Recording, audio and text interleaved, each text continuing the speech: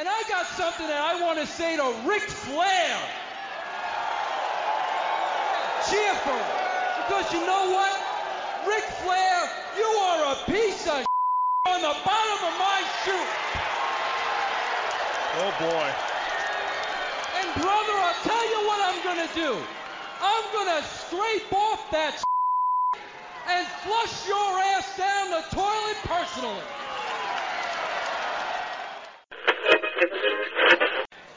Eric said this is going to be an even playing field.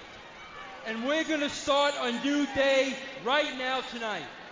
So, Jeff, I'm going to ask you to hand that U.S. title over to me. That's right, Jeff. All titles will be stripped tonight. It'll be a brand new playing field. Come on, Sid. Hand it over. What do you want to do? You want to lay me out, Sid? Come on, Sid. You know you can do it. Hell, I know you can do it. But here's what'll happen. I'll heal. And when I get done healing, I'll spend the rest of my life knowing that you're unemployed. So here's the deal. Either lay me out, take your chances, or hand over the belt. It's your choice, big man. What's he gonna do? What can he do? Hell, I've been beat up before. It won't be the last time. What a dilemma. Give the belt to Bischoff or go to the Sid, can't find your scissors? Wow! Whoa. Come on, Sid.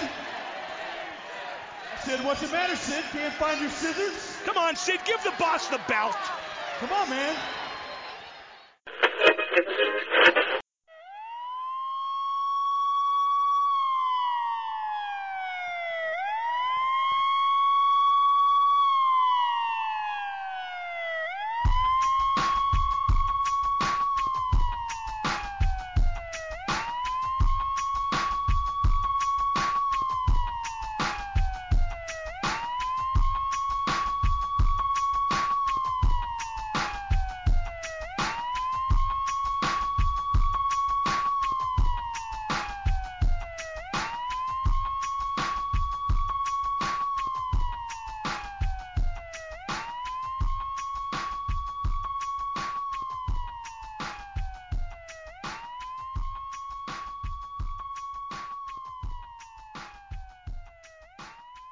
Hello, and welcome to the Wrestling 20 Years Ago podcast. My name is Eric Landstrom, and today we're hopping in the time machine to go back to April 2000, down to WCW. I'm joined today in what's going to be a chock full volume, first by Daniel DeWitt. Daniel, how are you today? I'm good, thank you. It's an interesting month to go through of TV, but looking forward to getting through it all. And pulling a double shot, I understand, Bob Calling. Bob, how are you? I'm doing well. I'm glad I was able to make my double shot, unlike maybe some performers who no show and skip out. But I made a commitment, and I'm here to go through seemingly a new era of WCW, which ironically, in about 3 weeks' time, there's about 4 different new eras that take place. But it should be interesting to see how this all plays out. Interesting is certainly one way to put it. Before we get in to WCW, we do have 2 other volumes this month. Volume 1 will deal with WWF as well as ECW TV with Lacey. We have lots to get to this month. Bob, do you have the headlines? What was old is new again. Yes, as promised, WCW reset effective the April 10 Nitro. Vince Russo and Eric Bischoff cut scathing promos on past WCW management, Hulk Hogan, and Ric Flair, just to name a few. Jeff Jarrett will be the focal point of the Russo and Bischoff-led New Breed faction against the WCW stalwarts, principally Ric Flair, Lex Luger, Sting, DDP, and Hogan, who we've learned will be called the Millionaires Club. The April 10 Nitro saw several work-shoot promos and the beginning of several feuds, including Hulk Hogan and Kidman, Sting and Vampiro, Shane Douglas and Ric Flair, and a debuting Mike Awesome and Kevin Nash. Joining Awesome in the fold included Douglas, Sean Stasiak, WWF's Meat, and Bret Hart, although not wrestling. The new on-screen leaders, Russo and Bischoff, also vacated every title and scheduled new champs to be crowned at Spring Stampede. For what it's worth, backstage morale is said to be up generally, with most of the locker room glad there appears to be a long-term plan, even considering the controversial Russo and Bischoff at the helm. Goldberg also appeared after the camera stopped rolling on the 10th Nitro. His official return date is now said to be May or June. And ratings spiked for that April 10 Nitro reboot, climbing back over a 3 for the first time in a while. But by month's end, they were back to pre-New Blood levels in the low to mid 2s compared to WWF's white-hot consistent 6 and 7s. The hotshot booking of the last 2 weeks of the month were said to be a response to internal concerns that the meddling April 17 Nitro, so just 1 week later, was a sign that Russo and Bischoff could not sustain the modest bump they'd seen the week prior. Not awesome if you're ECW. Yes, Mike Awesome, the ECW champion, no-showed ECW house shows on April 6 and 7 in preparation for his surprise debut on the April 10 Nitro. Of course, his surprise debut is now fraught with legal wranglings, or at least it was. Paul Heyman is claiming he had a 3-year contract with Awesome, but Awesome contends he never signed a contract. In the days before Awesome's April 10 debut, ECW and WCW agreed that Awesome would not carry the ECW title onto Nitro, and that WCW would plug ECW and ECW on TNN. It sort of happened. It's almost guaranteed WCW also paid ECW a sum of cash to help settle the dispute between the companies and freed up Awesome to continue on WCW TV the rest of the month and onward. Softball Sid returns. After being stripped of the world title on April 10 and moved from a reported main event program with Hogan to a mid-card program with The Wall, Sid was a no-show at Nitro to close the month. It has now been reported Sid underwent an elective procedure on his elbow, which will hold him out for an indefinite period. On the other hand, it is the springtime, and pitchers and catchers have already reported. Spring Stampede, at least it wasn't boring.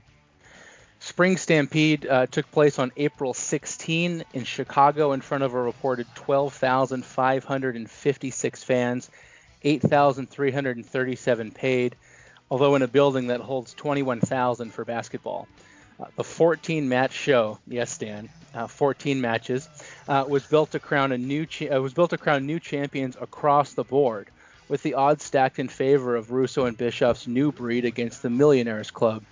Coming out of the event, Terry Funk was the new Hardcore champion, Chris Candido the Cruiserweight champion, Shane Douglas and Buff Bagwell the Tag champs, Scott Steiner the U.S. champion, and Jeff Jarrett your new World champion. And for those completionists wondering about the television title, the best we can deduce is that it's been retired as of April 10th, meaning Jim Duggan will be your last ever television champion. That's World Champion Deputy Dewey to you. This month saw 4 men hold the WCW World title. The month began with Sid as the champ. Sid was stripped on April 10th. Jarrett captured the belt at Spring Stampede. Jarrett then dropped it to DDP 8 days later on Nitro. And 2 days after that, on the 26th April Thunder, in a tag match between Jeff Jarrett and Eric Bischoff against DDP and actor David Arquette, Arquette stole the pin on Bischoff to capture the world title. Arquette is the star of the new movie Ready to Rumble, which opened to tepid reviews and even more tepid box office returns earlier this month. The film is co-branded with WCW and features several WCW stars.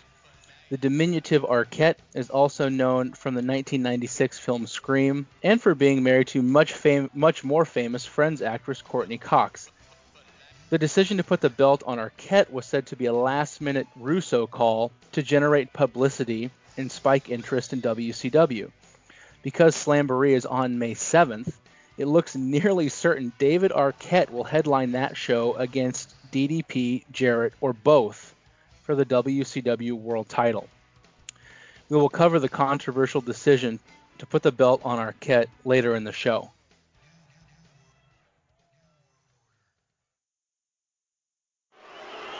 You know, Russo, Eazy-E, I'm going to give you guys an opportunity. I just got off the phone with Scott, and you know what?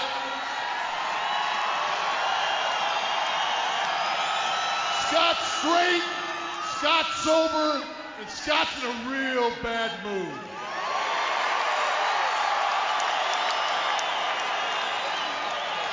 So why don't we cut to the chase, boys?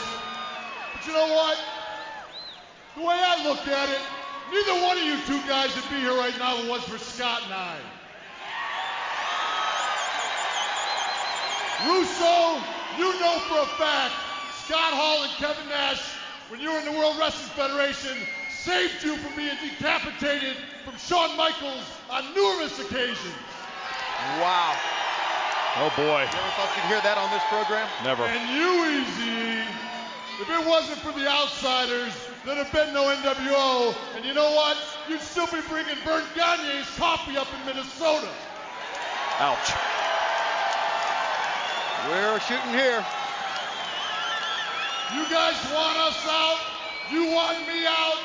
Hey, buddy, you two guys, it's real simple. But if you're gonna come down here, bring your bat, bring your chair, most importantly, bring your Oh boy. Message heard and received, I guess. Wait, hang on. What's this? Who is... Holy. That is Mike Awesome. He's the heavyweight champion of ECW. The last time we saw him, he had that belt. And what's he doing here? Doesn't he have some kind of title defense? He's got a lot of nerve just walking on this program. Mike Awesome, the ECW World Heavyweight Champion, just wiped out Kevin Nash. What next?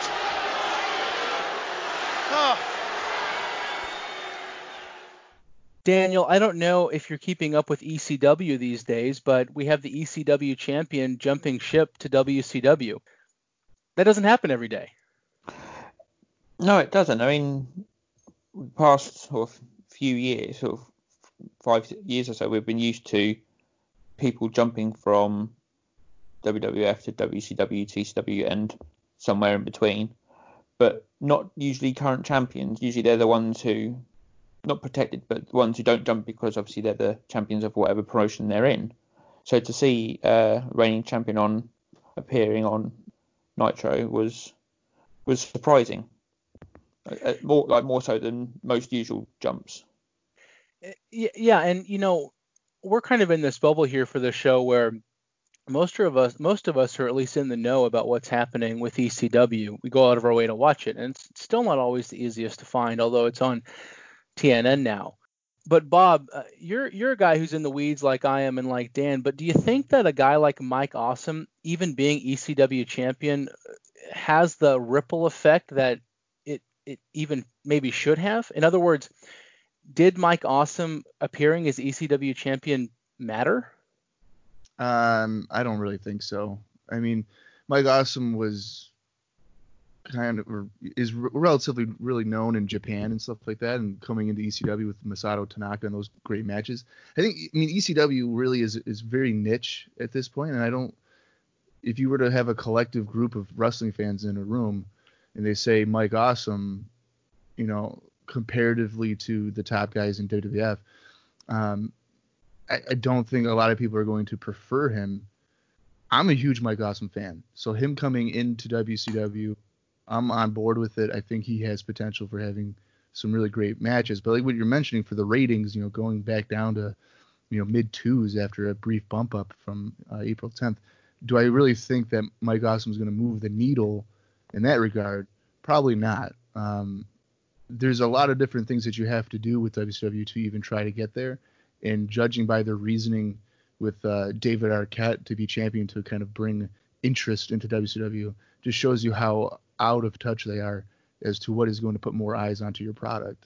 But I'll get into that later. But I don't really think that Mike Awesome moves the needle or really makes a big deal, a big splash for WCW programming and ratings and stuff like that. To me, him coming in, ECW World Champion or not, it might be 1 or 2 weeks of like, hey, this guy's here, and then he's just there. So I don't really think it's a long-standing beneficial move.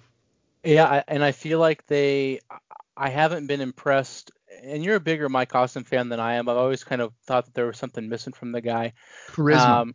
Yeah, it's something like that. I mean, he's got the physical. I mean, he's a absolute physical monster, especially against the smaller ECW guys.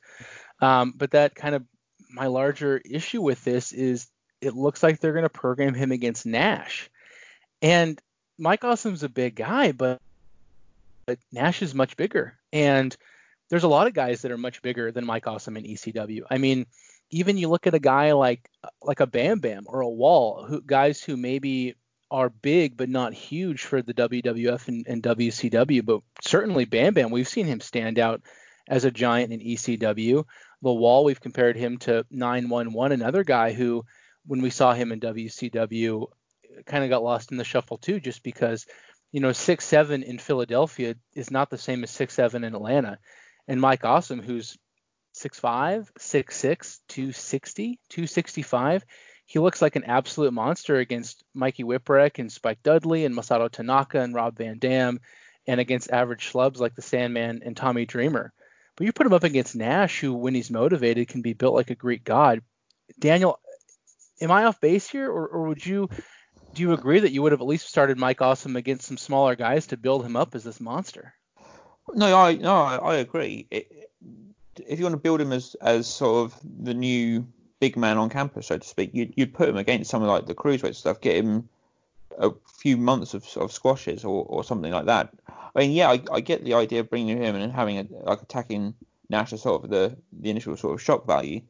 But yeah, when that match sort of comes to fruition, when Nash is sort of fully fit again, yeah, if Nash is sort of fully motivated, fully up for it, then he's just going to kind of dwarf Awesome, really, isn't he? As the proven sort of multi-time world champion, sort of build as a seven footer, he's going to, yeah. I mean, he could easily just no sell and do nothing for Mike Awesome. Then yeah, where's Mike Awesome left? Being yet another big-ish guy, company full of big-ish guys. Right. When we saw him this month, we saw him against Scott Steiner, for example. And Scott Steiner's not, he's a very wide man and he's a very muscular man, but he's not tall.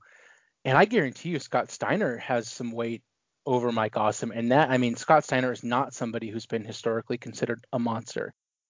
WCW needs to be careful with this because they have a guy who can be an absolute monster, probably monster heel at the top of the card if he's done right. I would love to see a Mike Awesome Hogan match. I think that would be really fun. But yeah, so far, I don't know. I may have just brought him in a little bit differently, but that's not how things are being done anymore. Bob, any more thoughts on the Mike Awesome situation? You're a guy who's in the know for ECW too. Lacey will cover that over there. But how do you think this impacts not only WCW but ECW and then kind of the relationship between the companies? In regard with Mike Awesome in WCW, I agree that he needs to be working with smaller guys. I don't, at least initially, not like Kevin Nash and stuff. But I think a major problem with that is that a lot of those smaller guys are kind of with the new blood, which is kind of where Mike Awesome seems like he is attached to. Sure. I don't really think you want to incorporate infighting with that group like so quickly. You know what I mean? Like I know a lot of times like a stable will be created or a group, and then within a month like somebody gets annoyed or whatever, and they have infighting. But I think the new blood needs to have a unity together at least for a little while. So I think in terms of options of who you can go with, obviously a guy like Sting would be ideal, but I mean that shouldn't be like a first type of person that you deal with. Maybe have him involved with like Booker T or something, a little bit down the lane there a little bit. Mm-hmm. If Billy Kidman was still a babyface, that'd be a great option, or like a Rey Mysterio to first come in, But yeah, so I agree. He should be having a slow build up into that, and then kind of Kevin Nash being the first target. But it seems like they're kind of just hot-shotting that, which seems to be a trend. As for ECW, I think Mike Awesome jumping from that company into WCW is a very big deal, for me at least, because when you watch ECW, a lot of guys are casual looking dudes. Like Tommy Dreamer looks like a guy you would see on the street. Raven's a little weird or whatever, but Spike Dudley, for instance. They're relatively smaller guys. And this whole thing was kind of derailed for ECW anyway because there was a strong build for Mike Awesome to eventually have a match with Rob Van Dam for the ECW World Title. But unfortunately, Van Dam broke his leg or his ankle in January, so that kind of veered that off completely, and that's not going to happen. So I think in terms of like ECW match quality, ECW is not going to suffer from this. They have a lot of really good wrestlers, and they're like Super Crazy, Tajiri, Kid Cash, a lot of smaller guys that can do things. Jerry Lynn amongst others. But in terms of like star power, that just larger than life appearance, I think Mike Awesome brought a lot to that. I know for me personally, if I'm watching ECW on TNN or if I get tapes of hardcore TV, seeing a guy like Mike Awesome, he just stands out so much from them to a point where it could also benefit them, because when you have a guy like that and you have all these other kind of normal looking guys, it might hurt your product because you're like, well, why the hell is that guy here? And, why is this guy beating him and stuff like that? So there's a double-edged sword for it. But I think overall in terms of entertainment and, hey, I want to watch ECW for Mike Awesome, it might hurt the company. But luckily for ECW is built on the brand. They're not really dependent on one person, so it's kind of interchangeable. So at least ECW was able to get some money out of it and, some hype for their TNN show. So, in the end, it might work out for them both.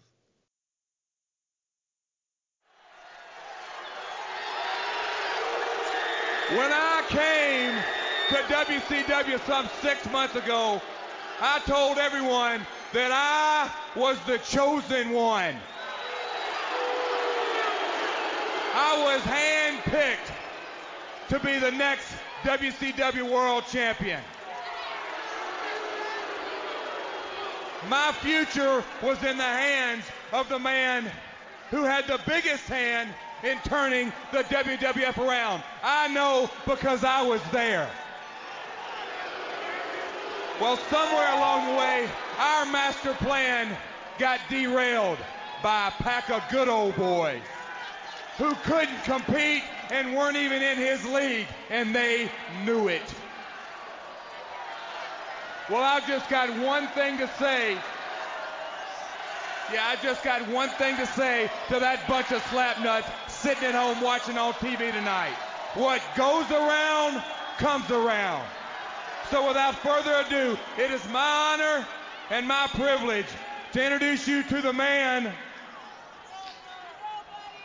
who once was Vince McMahon's best kept secret, who will once again change the game. The power is Vince Russo.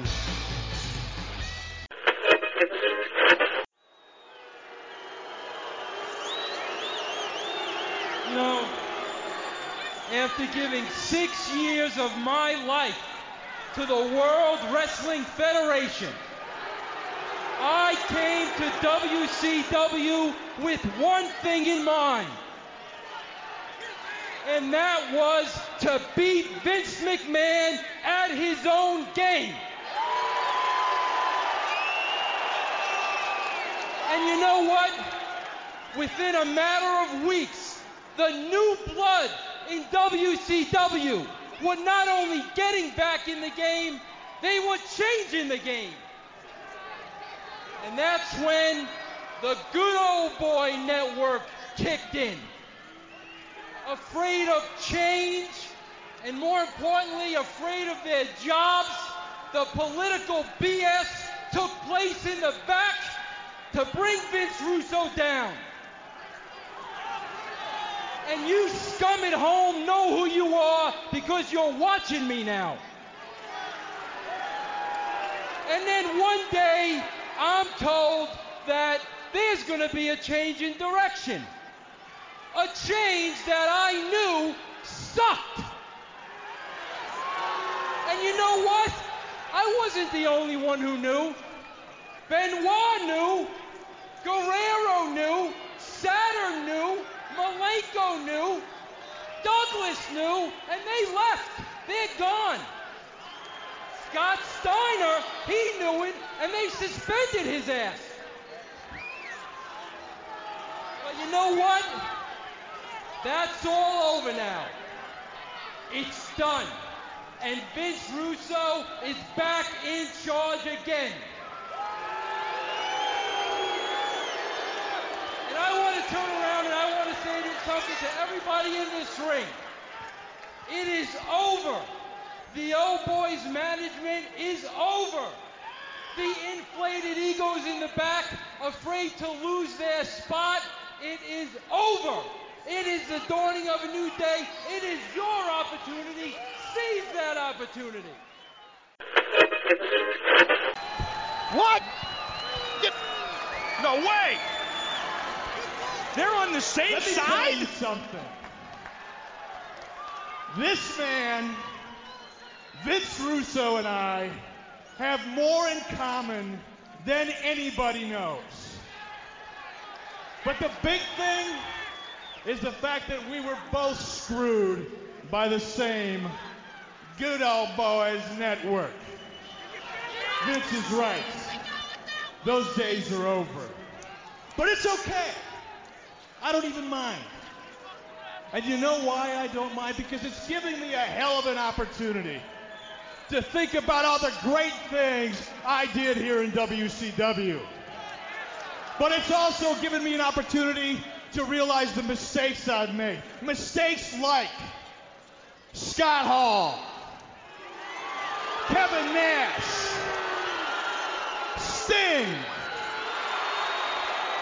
Diamond Dallas Page, and oh yeah, let's not forget Sid wished he was vicious. But you know what the biggest mistake I've ever made? I mean, this is a real big one. Hulk Hogan. Oh, God. Wait a minute, he's always been a Hogan backer. I can't I'm believe sorry, I really am sorry. Bischoff, I don't know what the hell you're smoking, but you better step off. Screw you, Paige. You want to know something? If it wasn't for me, you wouldn't be here tonight. You'd be schlepping drinks at some rundown redneck bar in the middle of Florida, telling the world that you're friends with Bon Jovi. You know, where were you for the last 6 months? Well, I've been sitting home unemployed. Huh? How about you, Sting? Who's the guy that rebuilt your career? I'll tell you who it is. The same guy that made Lex Luger a multi-millionaire when the WWF didn't want to have anything else to do with it. That's who it is. Wow. Everything he's saying's true, everything. And what about you, Sid? Well, I'll tell you what, guys. I made you. I can sure as hell break you. But this time, it's going to be a little more fun. And it's going to be a little more fair. This time, it'll be a level playing field. And you will have heard some of the audio from Vince Russo's show opening promo, as long as comments from Eric Bischoff. But yeah, we open the April 10 Nitro, and we're promised a new beginning. And we have a new set. And the roster is in the ring, and it looks like not a lot of stars in there. It looks like a lot of the young guys, a lot of the underneath guys. Brian Knobbs, he's always around. And we have Jeff Jarrett. And Jeff Jarrett's on the stick, and he puts over Vince Russo. And he says Vince Russo was Vince McMahon's best-kept secret. And he introduces Vince Russo. The announcers put Russo over strong as the savior of WCW. And Russo then cuts, which you will have heard, a very inside promo about Jim Ross and about everybody. This was his scorched earth promo. And Eric Bischoff is out next. And it looks like maybe there's going to be some dissension between the two, but instead they embrace. And Bischoff takes a turn on the mic. And he buries everybody. And Bischoff tells us that the new young guys in the ring are going to be the new blood of WCW. And this brings out the people you know, the people you're familiar with, Lex Luger, DDP. And DDP takes his turn on the mic. Then it gets weird.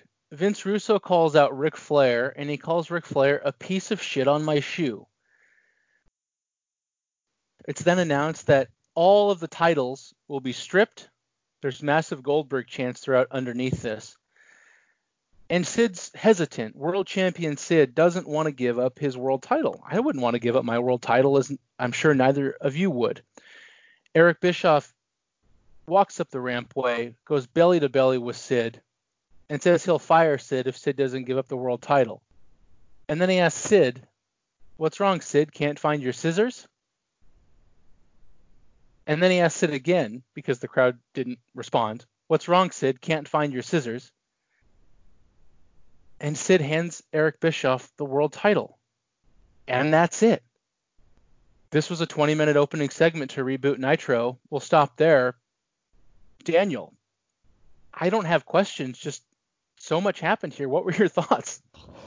It was strange. I mean, I kind of like sort of promos, opening shows sometimes to give you like the laydown of what's going on. But for such a big restart just to come from seemingly nowhere, I mean, we heard about this new era and such, but yeah, just to completely sort of hit a reset button and go, right, here, no champions for the time being, we'll sort that out down the road. And then, yeah, all the sort of shoot style sort of comments and just Russo and Bischoff laying into sort of the older talents, like mainly Hogan and Flair. It's just a bit bizarre, really. And I kind of think I joined the commentary team at the time that Tony and that were sort of bemused by it all. And I'm sort of, yeah, I was just sort of going, so what do we do now then? Bob, same question to you, but also we talked months ago about this Sid build, about how Sid was motivated and he was once again getting over. And then if you listen last month, if you watch the shows last month, they turn him heel for no really good reason. They turn him heel knowing there's going to be a switchover in the creative. And then they've basically emasculate him on national television. Bob, same question to you as well. As what do you think about them basically throwing away this 6 months worth of build for Sid? To be honest with you, I hate this whole idea of a restart. I mean, your pay-per-view is in 6 days, right? Is that right? Yep. Yeah, 6 days. Why not the clear build, judging from like 2 weeks ago on Nitro, was there to be a Hogan-Sid match. Realistically, the idea probably being to put the title on Hogan. So I don't know why you wouldn't just complete that storyline, put the strap on Hogan at Stampede or whenever, and then gradually go into it. I think the idea here of immediately stripping all the championships is immediately rushed. It's lazy booking, really. If you come into, any new booker that goes into any kind of territory or company, they don't necessarily come in and immediately do a restart. They kind of just, hey, this is what I've got. This is how I'm going to get to where I want to be, and do it in a coherent manner. And I feel like that would have been the most logical way of doing it. I don't like the partnership here of Russo and Bischoff because it's just way too heel heavy. I understand that your baby faces need to have someone to get heat off of, but Bischoff kind of being with the Millionaires Club would make a whole lot more sense because that is his guys. Those are the guys that he had a foundation of to make WCW what it is. Yeah. Obviously, Russo has his own group of guys that for sure are far, far weaker than even just Lex Luger, realistically. I mean, that whole group of guys, star power and everything, just dwarfs anything that the New Blood has going on from the get-go. Well, let me stop you right there because this was something that I was going to ask about, and just continue your thought. But about trying to get all these, the idea is, and they're being very explicit about it, shoot style explicit about it, or at least work shoot, is trying to get all the new guys over. But now it appears that the new guy faction is the heel faction, and the baby faces are all the millionaires. Immediately, I'm kind of perplexed by this. Yeah, it's backwards. Why would you want to build? The idea of your company is, hey, these old guys suck, so now you're going to bring in, or not even really bring in, even the people on the New Blood are relatively old. Okay, they're not really young guys. A lot of them have been on TV for 10 years. Yeah, for 10 years. Bob Bagwell's been on television for going on 9. He's been there for a while. Shane Douglas too. So it's not like these are fresh faces. They're just kind of being lumped in different things. But, as a viewer, I'm going to be cheering for Hogan. I'm definitely going to be cheering for Sting. A lot of these old timers is I'm going to be rooting for that. I'm not going to be rooting for Jeff Jarrett. I don't want to see Jeff Jarrett in a main event. If I had to choose out of everybody here, I just wouldn't. I would want to maybe see Kevin Nash because he has that charisma. He has that way of drawing you in, even if he's not really that good in ring wise. So yeah, it's completely backwards. You would want it the other way around. You would want the millionaires to maybe just insult these guys who are clearly making better money than any of us, obviously at this point. But they've been held back. This would be a perfect place for where the Radicals could be involved if they had stuck around. That could have been your foundation. But now your foundation's like Jeff Jarrett and Booker T. And I wanted to know, like, even when this whole thing was going on, Booker T had a look of like, I don't know what you're talking about. Like, I don't know if I want to. He didn't really seem all about that. He's the only one kind of pushing back. That's kind of one of the underneath storylines is Booker's the only one kind of pushing back on these guys. And another thing too is like Russo, I understand you want to do like shoot stuff and you want to be controversial and stuff like that. But I wonder how many people are tuning into Nitro knowing it's a reboot and who knows what's going to happen. And like during the promo, Russo's he mentions the Radicals by name. He's like they knew this place was shitty. They left. Well, that's fine to say that, but you're saying that to new viewers or maybe people returning to the product. Nothing has changed. They're gone. You're basically putting down WCW as being a shitty place to be. So I mean, you're not really putting it over in the grand scheme of things. The whole Sid thing with Bischoff, I thought it was hilarious that he had to repeat the line twice. That just shows you so cringy. Oof. Yeah. I just he's sort of sighed when that kind of, and then to repeat it's like, oh yeah, okay, great, it worked for you again. I think there's been like interviews in magazines and whatnot where he kind of downplays the internet like motivation as to like what you want to do. Like I think there was an article in WCW magazine upon his return here, but he clearly contradicts that because only people that would read the Observer or maybe look up police reports in their spare time would know that any of that even happened. So that was just really cringy. I feel like they're already kind of overcomplicating it. It shouldn't be this difficult to do a reboot. So this is kind of seemingly Vince Russo. I'm gonna say Vince Russo because he seems to be the head of creative, just not knowing the right way to distinguish people on the card.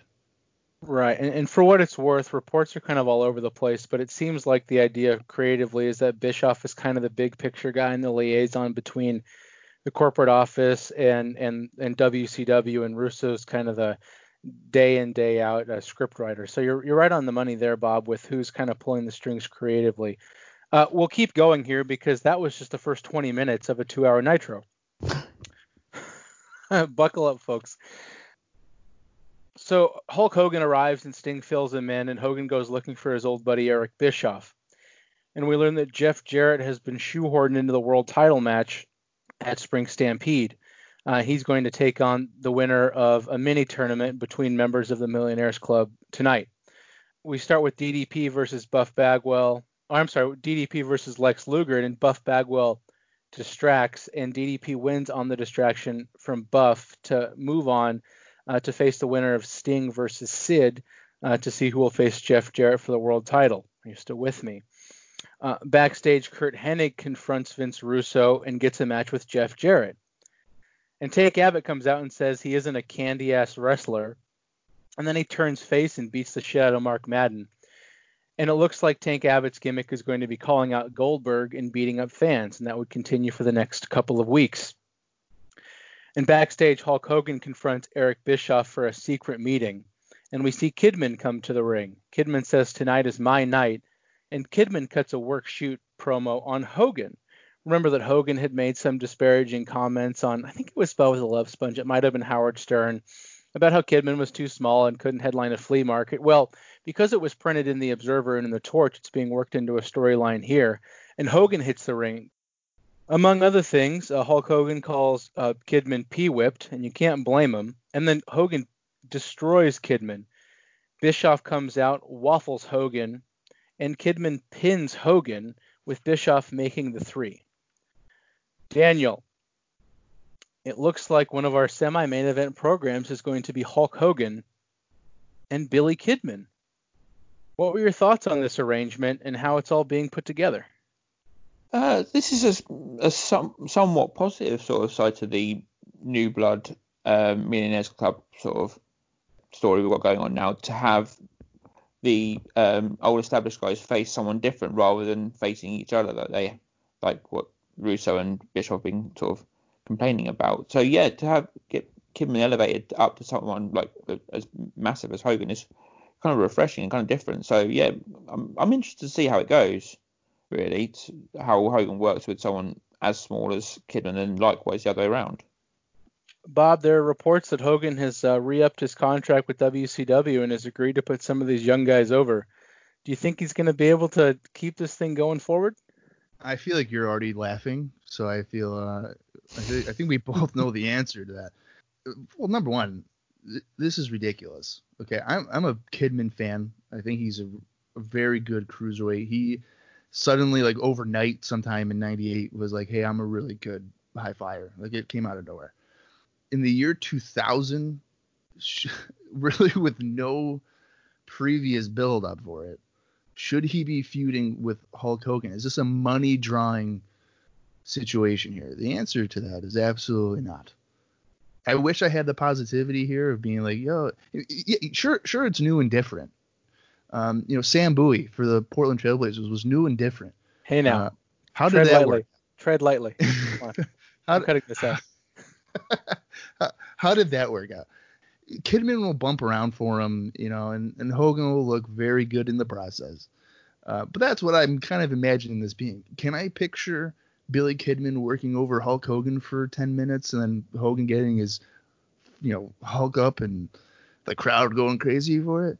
Maybe at a flea market I could. But if you're trying to fill up, the Georgia Dome or something, there's just no way that it's going to be Kidman and Hogan, especially coming out of nowhere. Really, I mean, Kidman prior to this was like feuding with the Harris brothers or something, and like Prince Iaukea.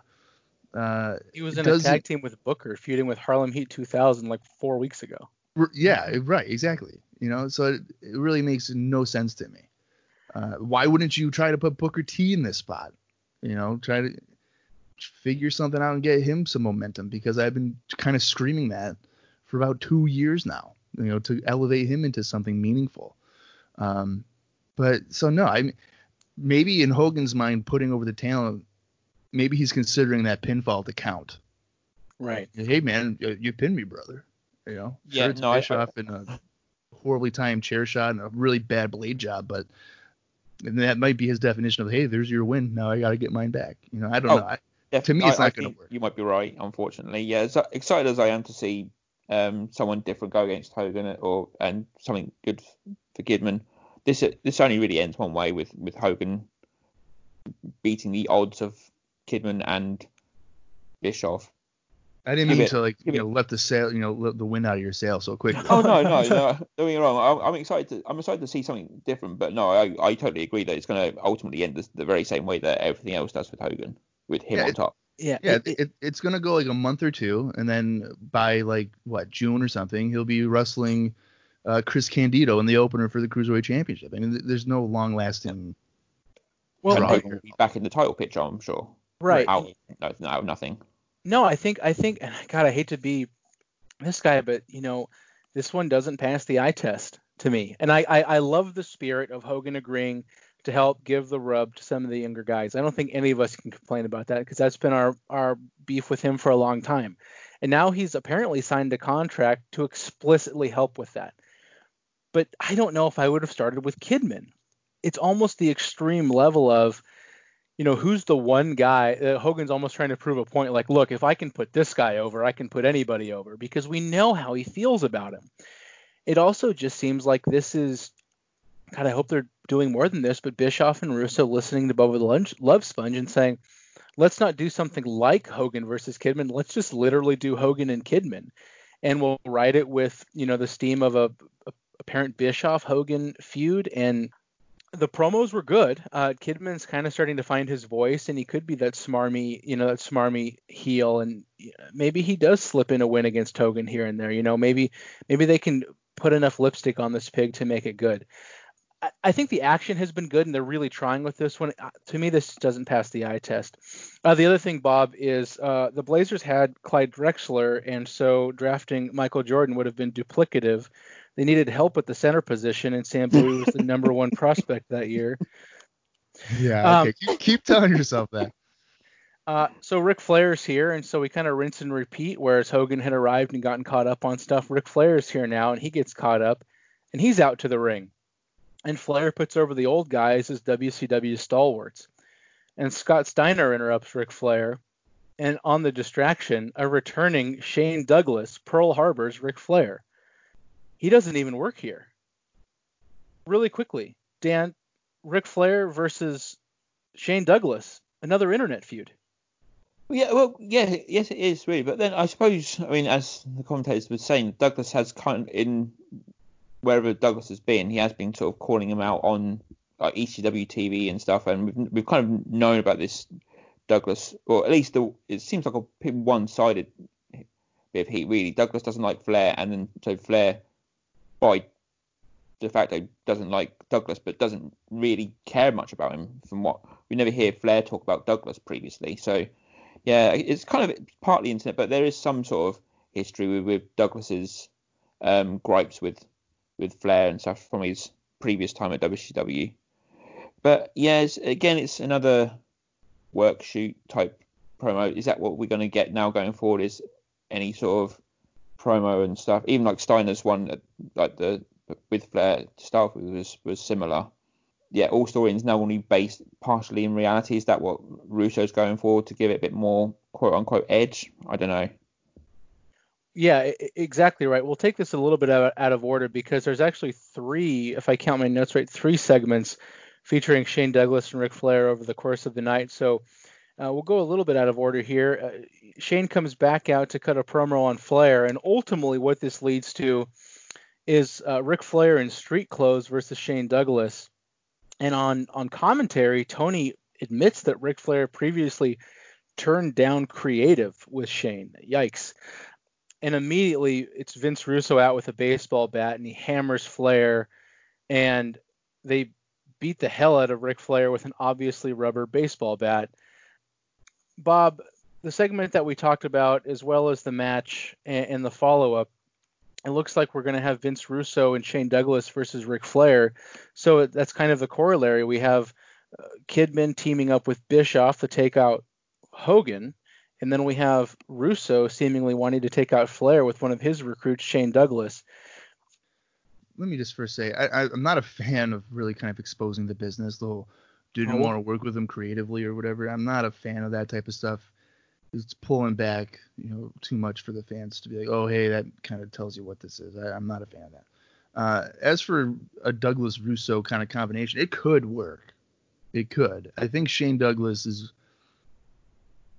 I don't know if I want to say underrated, but he definitely, if you look back at his ECW days, especially like 94, 95, and his return when he, 97, 98-ish, the guy can talk.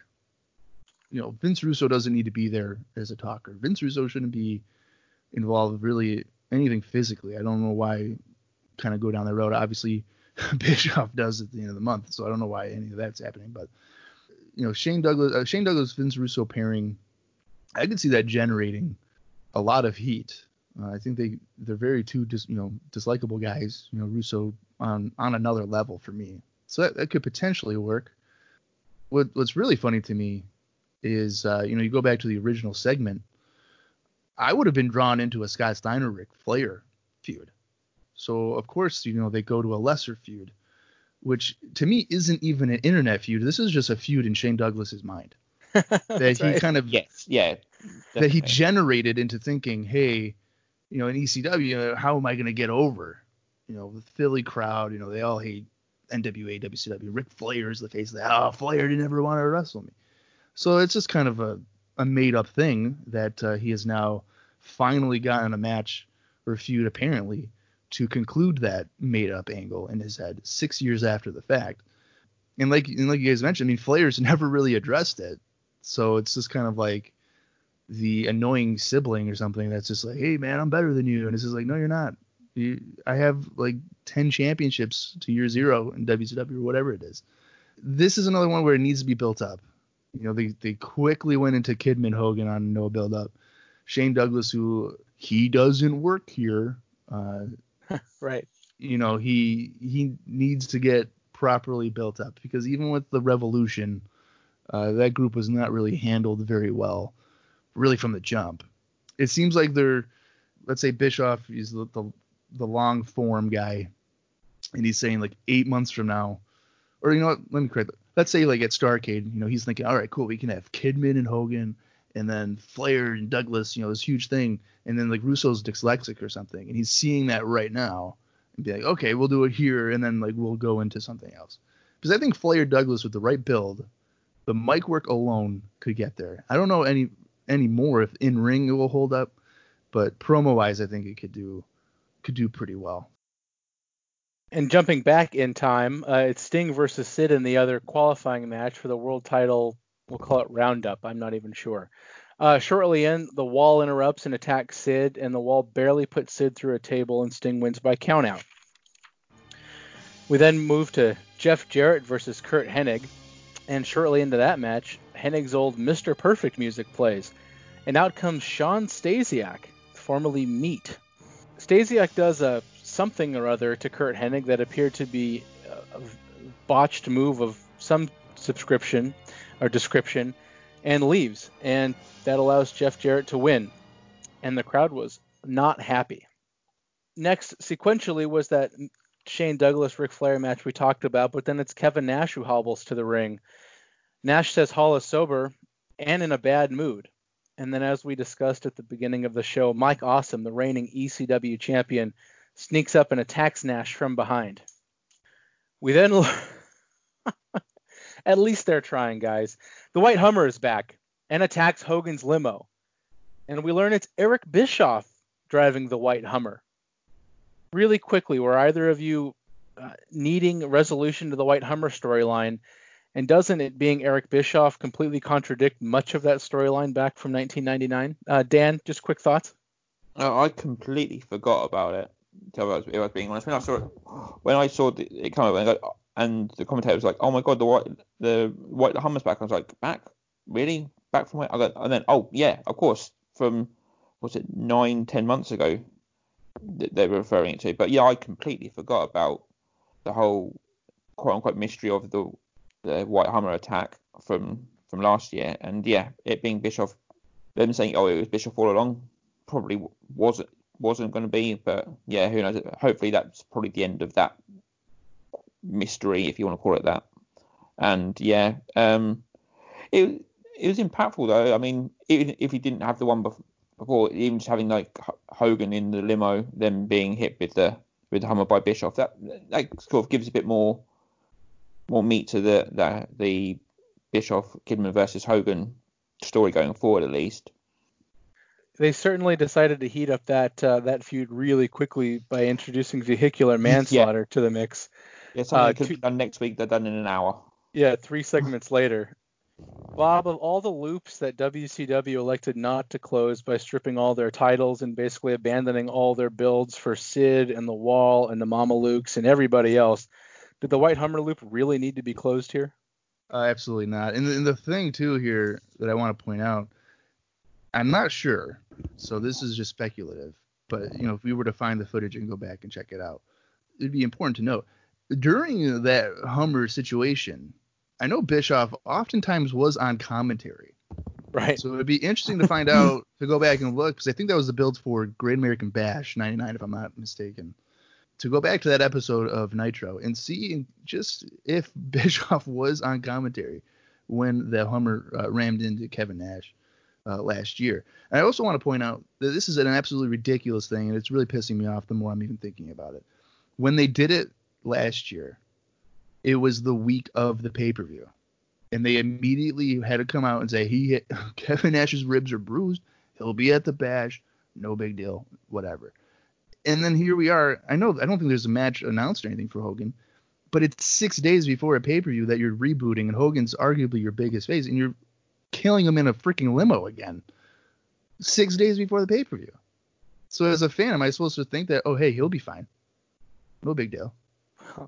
And then you know he's gonna Hulk up and 3-punch and leg drop that Hummer. You know it. Well, I was kind of expecting him to kick the door open and then like scoop slam Billy Kidman on the concrete and like drop him and then just completely murder the angle from the jump. Because similar to last year, it's like you're a heel and you're ramming into a Jeep or whatever it was countless times, and then the babyface still survives. I mean, that's absolutely ridiculous. I mean, Eddie Gilbert ran over Jerry Lawler with a fucking like a Lincoln. It was a Lincoln, I think, right? Was it a white Lincoln or what? I think it was a Lincoln in the parking lot in Memphis. Yeah.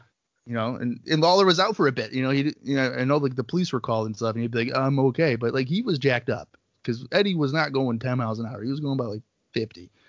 But it's like history repeats itself. You do something dumb in 1999 with the whole Hummer thing, and then maybe Russo saw that Nitro and was like, I really love that Hummer idea, so let's just do it again. Because really, what's the New Blood at the end of the day? Kind of like a knockoff of the New World Order, a little bit. The new WO, yeah. Yeah, like everything that they're doing is just recycling.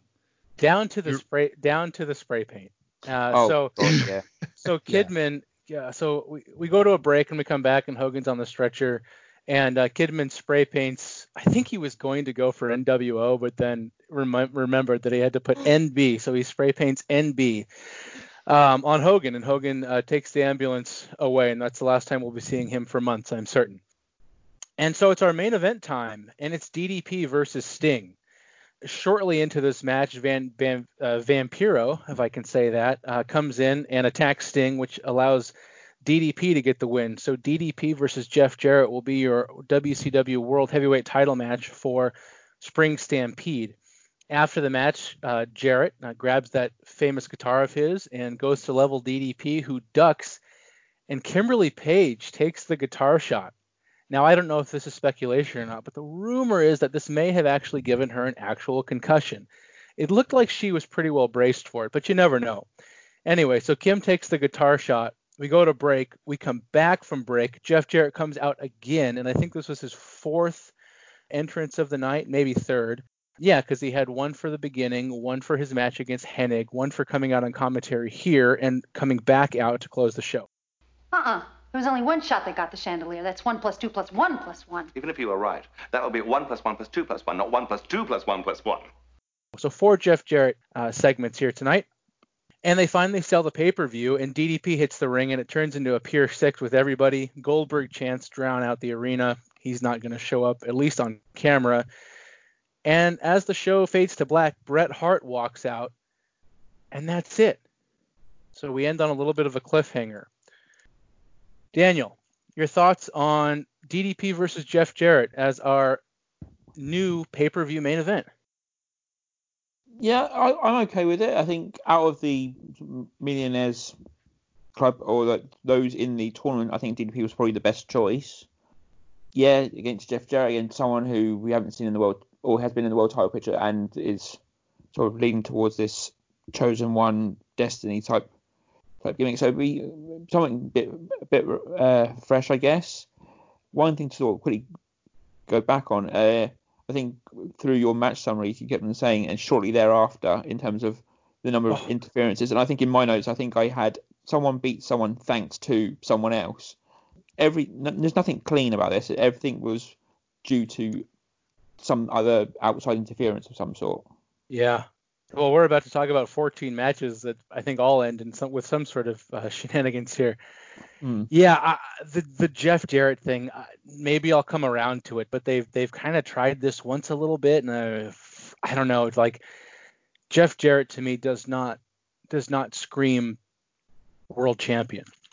But maybe I'm wrong here. Maybe we all need to be more open-minded here. We need to be receptive to Kidman versus Hogan. We need to be receptive to Shane Douglas against Ric Flair, and we need to be receptive to main event Jeff Jarrett.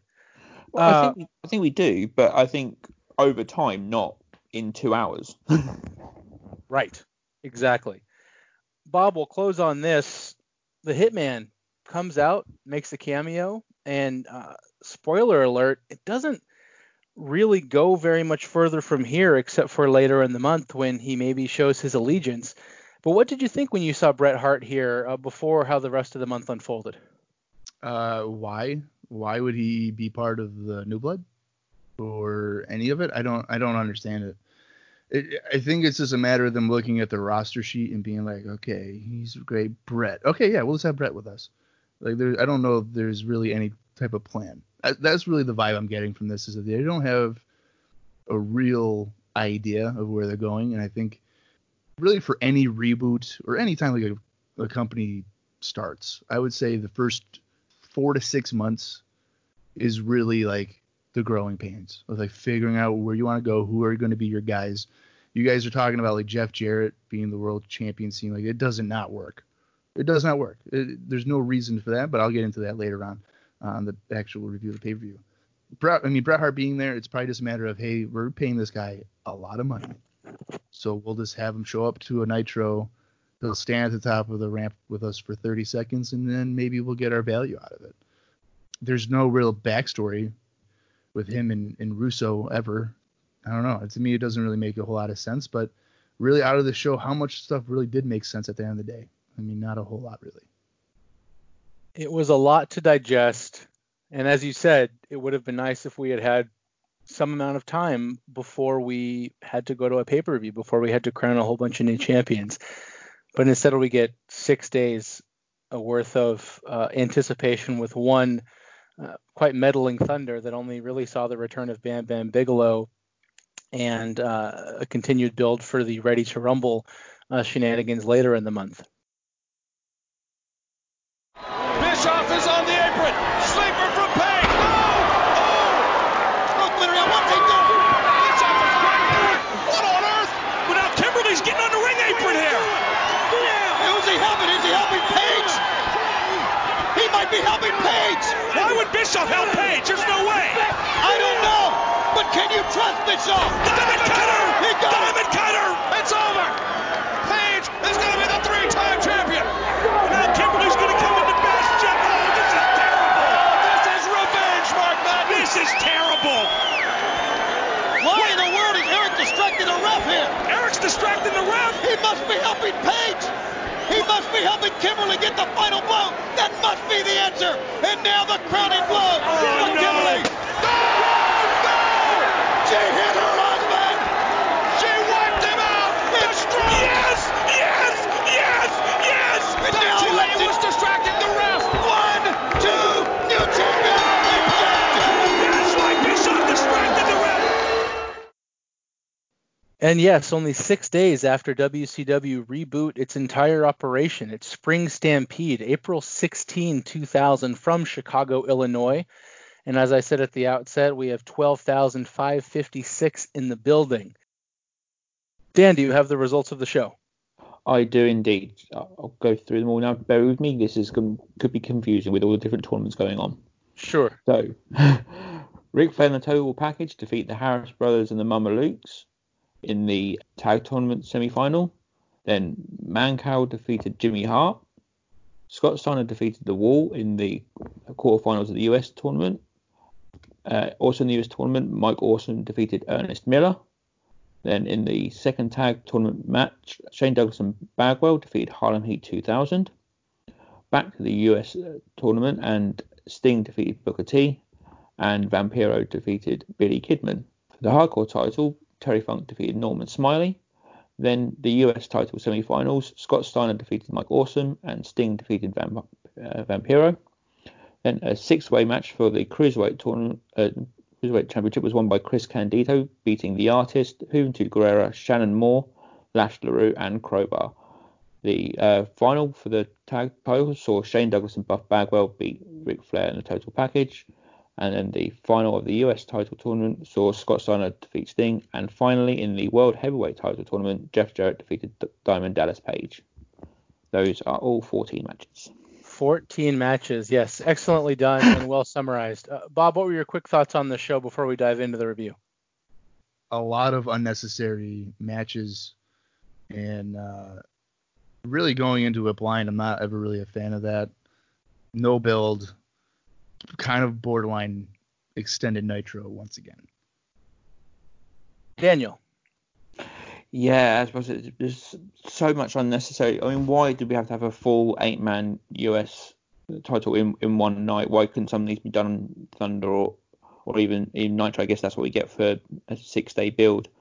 And also, I just got the match times in front of me. Just nothing going more than 10 minutes by the World Heavyweight title match. But I mean, yeah, it's just far too much for what was not even 3 hours.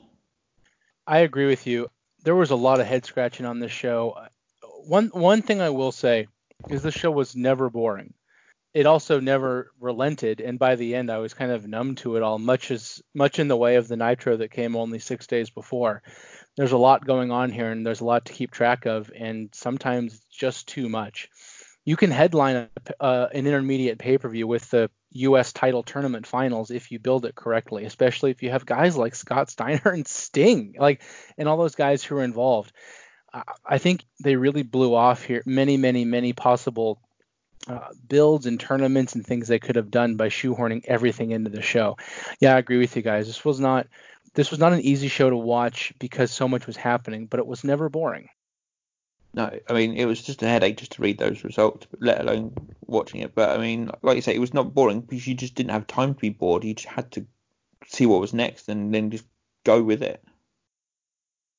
The opening package, to no surprise, is about Vince Russo and Eric Bischoff.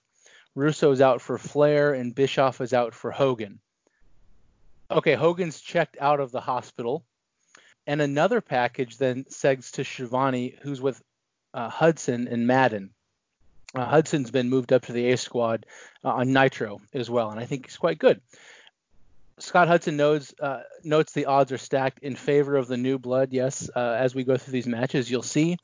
And Mark Madden cannot wait for Jeff Jarrett to beat DDP. And then we also learn that in this new WCW, the rules are relaxed. So we'll be seeing less disqualifications and less, anything but clean finishes. Let's see if that holds true. We open with a triple threat tag match in the semifinals of the tag team tournament.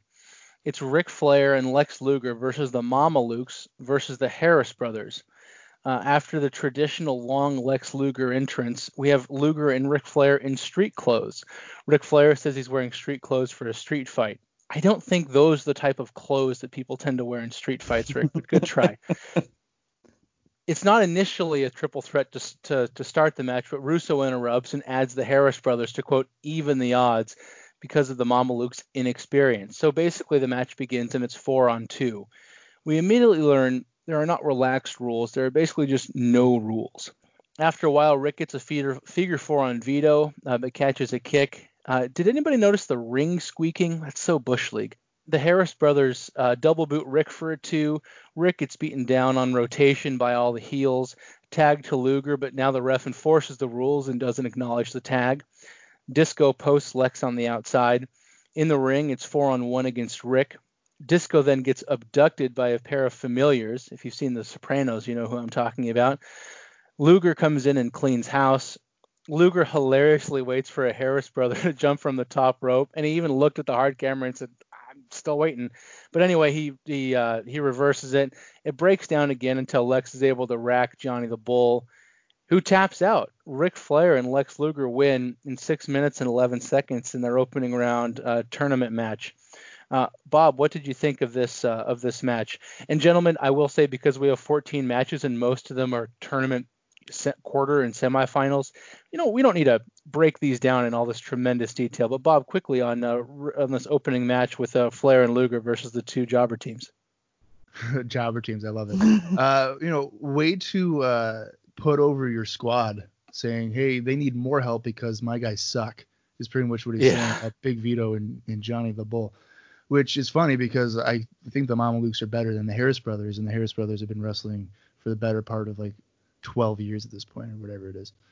There's a lot that I don't like about the match. I don't like Flair being in the most expensive street clothes for a street fight ever. I know Flair has sold for a bunch of people in his career, people that realistically he should never have to sell for. But it's Ric Flair, sold for Joe Gomez on freaking Saturday night in 1996.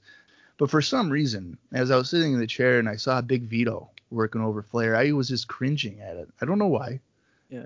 I tend to like Big Vito, but I think it's just a matter of the guys involved with it. Like, you look at Flair and Luger, and like, I'm going back to, what I was saying about Mike Awesome and ECW. Like, sometimes it just doesn't look right.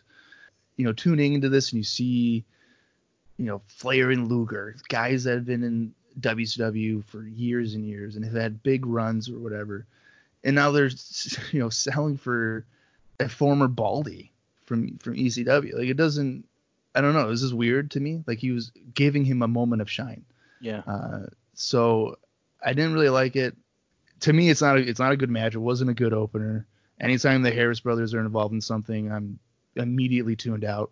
So when he introduced the Harris brothers, I was just like, you got to be freaking kidding me. If this is the new WCW based off of just this for the tag team division, good Lord, are we in trouble? Dan, your thoughts? Yeah, quite similar. I mean, usually when we have like in a handicapped situation, the faces versus the multiple heels, it's usually sort of, you kind of think, oh, the faces are in danger. How can they surmount these odds? But I mean, what odds were they really fighting against with the Mamalukes and the Harris boys? Really, I mean, it's like, yeah, of course, Flair and Pac were going to win, because who are they really beating? I think even towards the end, it's kind of devolved with the Mamalukes and the Harris boys beating each other up, so that kind of gave them even more of an easy way back into the match. And yeah, it's odd. I guess some people in the Millionaires Cup have to be in the tag division.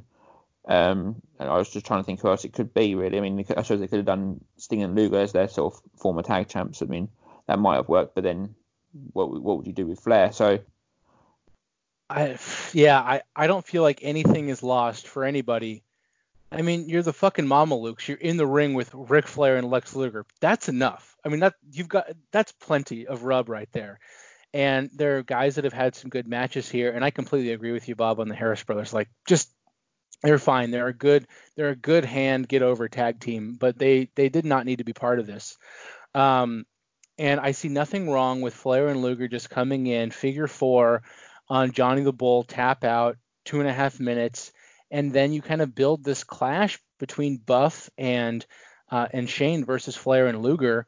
And if Flair and Luger come out and just truck over the Mamalukes and then Buff and Shane slip past them, I think that only makes Buff and Shane look stronger, because you've seen Flair and Luger come out and just kind of bitch slap these two jabronis in 2.5 minutes, and then they take the L against two guys that actually have a chance to be stars in Buff and Shane. So yeah, I think Flair gave way too much here. I think this match, even though it was only 6 minutes, was way too long.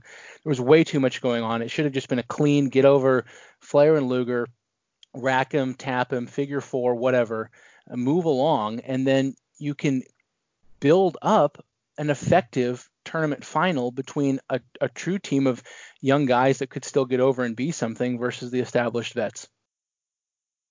Backstage, Mike Awesome cuts a promo on Ernest Miller, and then Bam Bam confronts Mike Awesome and calls Mike a jabroni, and they have a scrap. And this takes us to, it says Mancow versus Jimmy Hart. Mancow, the national radio host, Hulk Hogan's buddy, on Mancow's radio show, which is based out of Chicago. He's kind of the Midwest Howard Stern, is how I would describe him. Jimmy Hart and Mancow had a scrap, and so this is their match. They get time on pay-per-view. Jimmy Hart is out with a gentleman named Hale, and he's massive. Bob, just 2 sentences. Do you know anything about this Hale guy? I'm only asking you because you know everything about these guys. I don't know a whole lot, but I believe he is a pet project of Jimmy Hart. I know he was. I believe he's had a few matches on Saturday night, and he was very dominant in those matches. But I believe he is a personal pet project for Jimmy Hart. We see him once this month, and it's here, at least unless he was on Saturday night, which, by the way, was canceled. That didn't make it into the news, but Saturday night looks like it's going to turn into a clip show, if anything. Mancow is out with a squad of plastic babes and lackeys looking like Dustin from Clerks.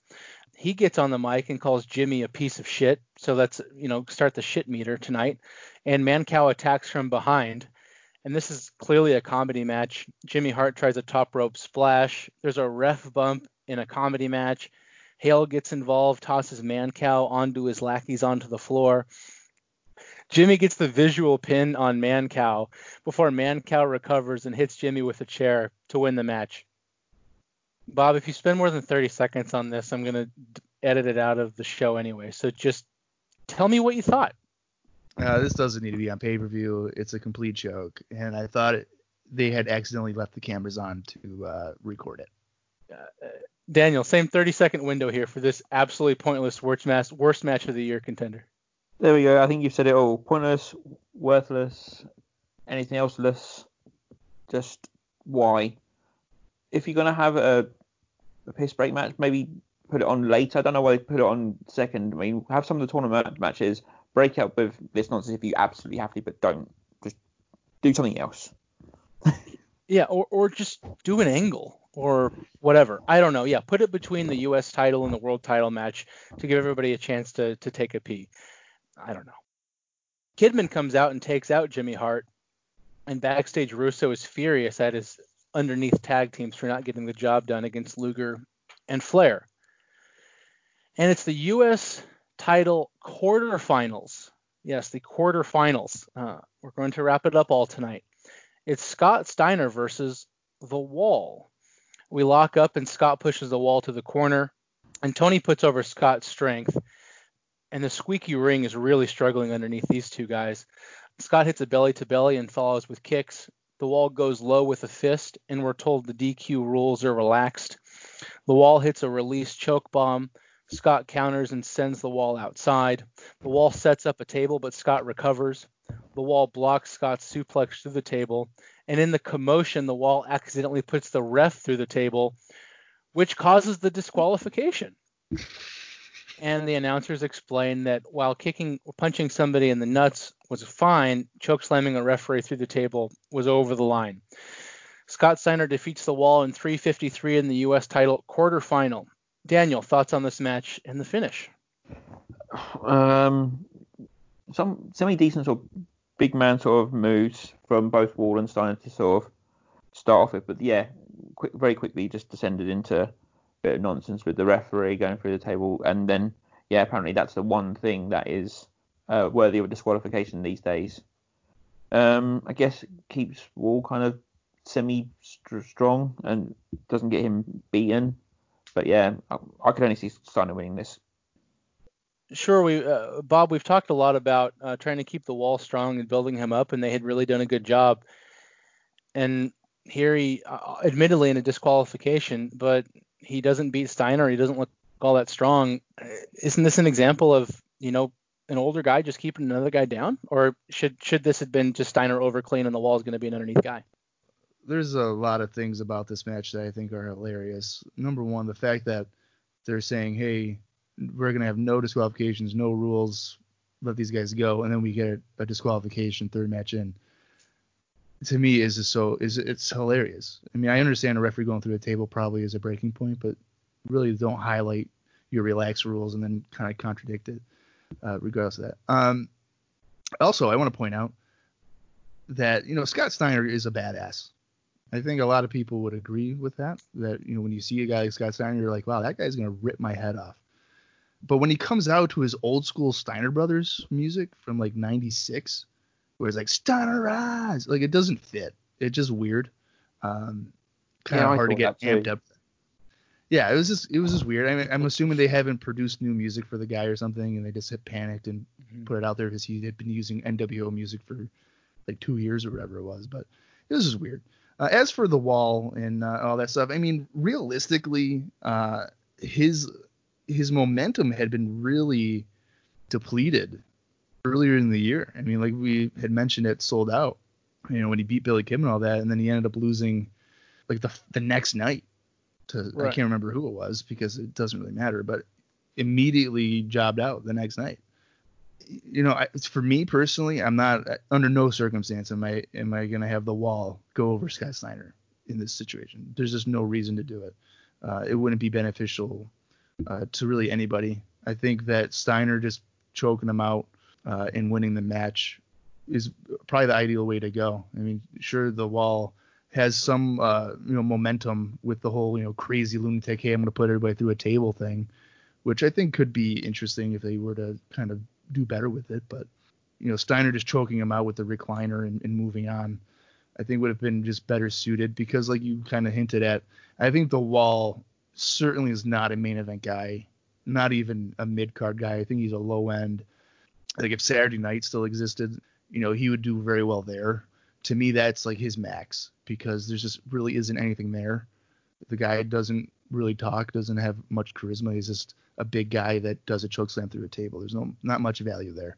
But I think there is value in having a guy like Scott Steiner, like I said before, just a complete badass, believable guy who can kick ass, come in there, similar to the previous tag match. If you're going to have Flair and Luger dominate the Mamba Lukes, why not have Scott Steiner showcase his strength and dominate the Wall, and then kind of hype it on TV? Like, look at what this guy did to a 6'6" giant, going through tables. And I think there'd be value in that.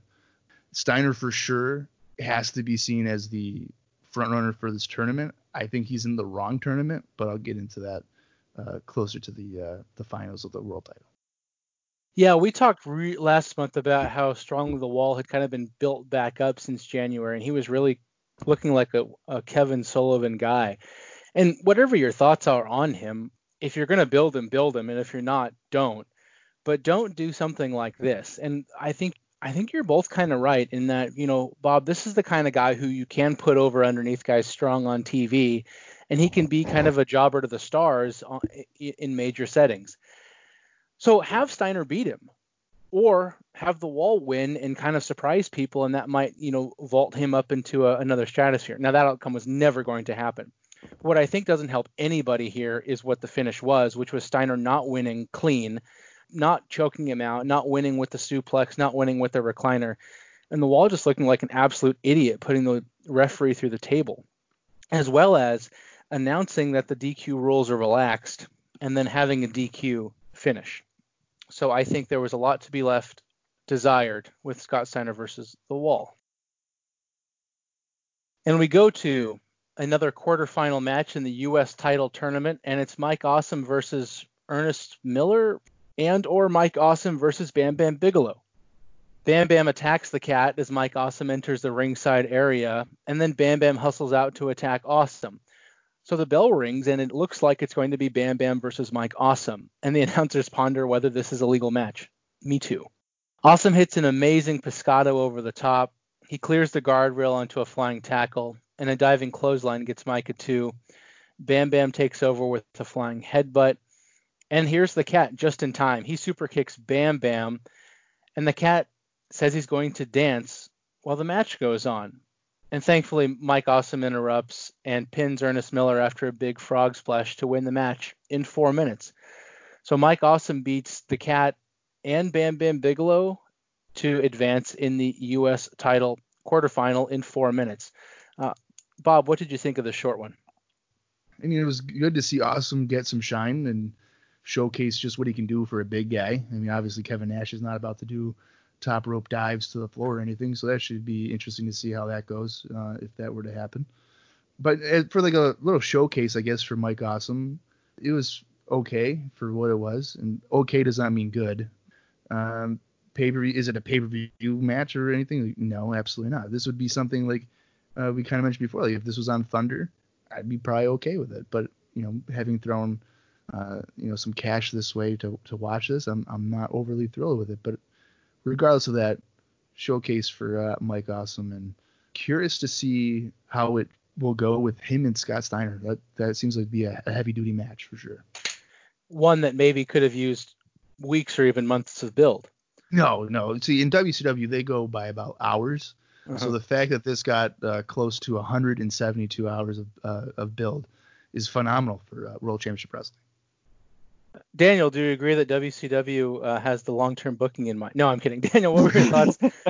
what were your thoughts on this short and probably superfluous affair? Well, first of all, I need to apologise for missing Bam Bam Bigelow out of my results, but then was he really in the match? I mean, the commentary team was confused as I was watching that to see him in it. But I mean, Mike Awesome, nice showcase for some of his moveset. And I guess it was glad it was short and sweet and sort of got Ernest Miller beaten up quite quickly. But that's about it, really. you don't need to have quarterfinals on anything for any tournament. It doesn't work. There's just too much happening. And the fact that there are 2 other tournaments going on at the same time, that's ambitious booking. Speaking of ambitious booking, it's Harlem Heat 2000 versus Shane Douglas and Buff Bagwell in the semifinals of the tag title tournament. Buff cuts a promo and doesn't realize Harlem Heat 2000 are also in the New Blood, which is kind of weird. Yeah, they cut promos on each other, but they're technically on the same team. The franchise, as usual, says shit and bullshit, so adjust your shit meters as appropriate. And it's a hot start with Harlem Heat in charge. And Tony again reminds us the DQ rules are relaxed. Shane and Buff take over and work over Stevie. And a blind towel allows Big T to hit that massive spine buster on Buff. That might be the last good thing he does. Buff recovers and manages a Vader bomb. And the match ends as soon as it started. It's a melee as Harlem Heat take out Shane. Cash posts Buff outside, but in the ring, Shane nails kind of a modified Pittsburgh plunge variation on Stevie for the 3 in only 2 minutes and 41 seconds. After the match, Harlem Heat argue in the ring. Dan, you want to take this one? 2 minutes and 41 seconds. Yeah, amazing. Could have gone on all night. Not quite. Harlem Heat 2000 are just a sorry state of affairs, really. I'm glad they weren't around for too long. And then, the finish with Shane Douglas's not quite perfect Pittsburgh plunge. I think even on commentary, I think Scott or Tony said I didn't quite catch all of it, expecting there to be a kick out. But no, that was good enough. That'll do. Move on. That's the finish. Go home, brother. Yep, that'll do. We're not. Big T and Steve Ray are not hanging around for much more longer. They're already gassed. Let's just get to the final we wanted to see, and then let's just forget about this match. Bob, isn't this kind of how both of these matches should have been booked? Just if you're going to have the semis and you're building towards Douglas and Bagwell versus Flair and Luger, this only went 2:41. I would have wanted that opening match just to go about 2-3 minutes as well. So are we hypocrites if we complain that this match was too short or not necessary if that's exactly what we wanted from the first match? You see, I think the problem with the first match, people might want to see Flair and Luger because they're actual, baby faces in this situation. This is a match where it's 2 heel teams, technically 2 heel teams. Right. So, when you're watching it, I was honestly surprised that Douglas and Bagwell were technically kind of presented as faces. The fans were kind of cheering them on to beat Harlem Heat 2000, which just blew my mind because, you're trying to present Douglas and Bagwell as, the new blood and this new heel group. And yet your fan base is like, yeah, go ahead and do it. And I don't think we can twist this as they want them to win to fight Luger and Flair. We can't make that stretch because this whole situation's been going on for 6 days. It has not the level of heat that would even justify any of that. No, I mean, for the 2 minutes that it was, there's nothing really to comment on in terms of match quality or anything. I will say this, though. If Big T could shed 40 to 45 pounds, he might have been able to get back to what he kind of was doing. Because, like you said, the spine buster, and he had some decent looking motivation in there at least. But I guess it's too much to ask for the previous Ahmed Johnson to lay off catering or anything like that. But yeah, I mean, it's not contradicting really. I would be shocked if Harlem Heat 2000 is ever seen again after this. I don't know why they're even on this pay-per-view to be incorporated with this. Maybe they were just running short on tag teams. I don't know. At least babyface tag teams. They seem to have a lot of heel teams to work with. But I mean, it's 2 minutes. Once again, though, is it pay-per-view? No. But I guess with the reboot, kind of what I said earlier in the show, you're going to have some growing pains for the first couple of months.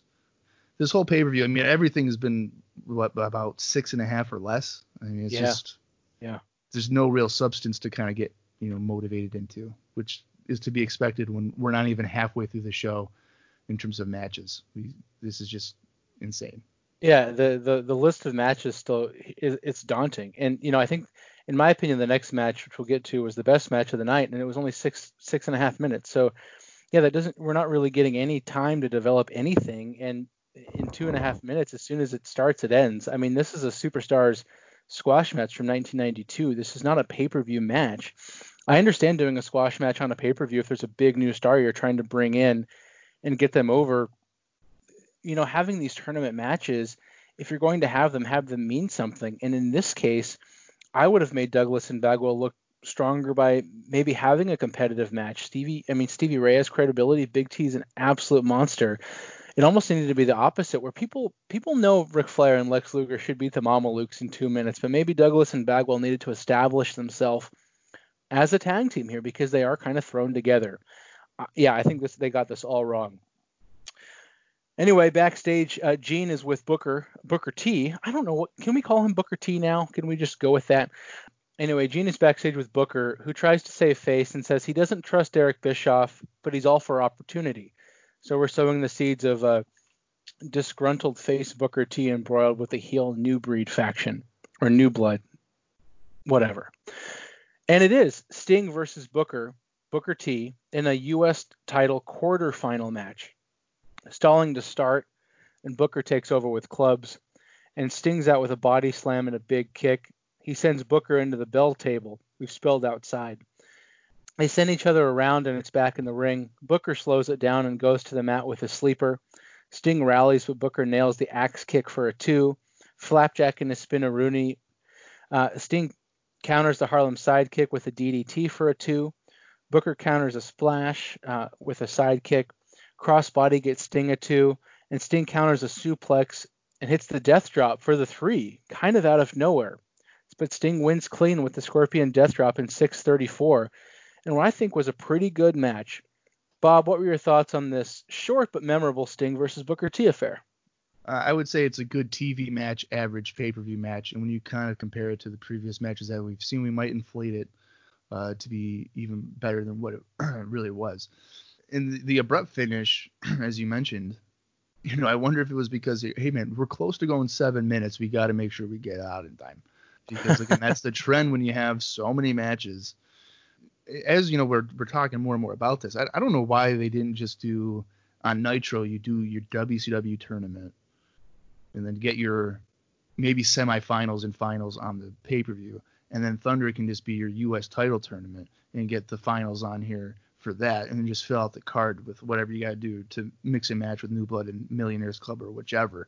You might have better pacing, but these two definitely seem motivated to at least get the show somewhat on track for in-ring entertainment.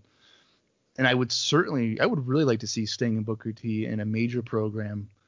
You know, get some, maybe a 15-20 minute pay-per-view match or something, because I think they definitely have chemistry, and it could potentially build into being something a little more entertaining and important. And for this whole New Blood thing, I'm really focused on Booker T, because, if he doesn't get some level of direction up the card in this, there's just no way that he can. At some point, that potential runs out, and the believability amongst fans might be like, this guy will never kind of get there. And I think that kind of happened with Benoit towards the end. Like, I don't know if they really capitalized at the right time for that. Same thing with DDP last year. Like, they might have missed the boat on that in terms of timing.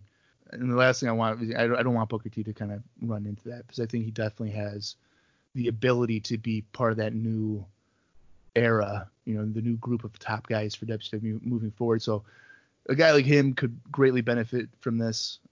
And this was a clean finish, really. I mean, it was a pleasant sight to see. And I don't think a loss here by Booker hurts him at all, because it is Sting.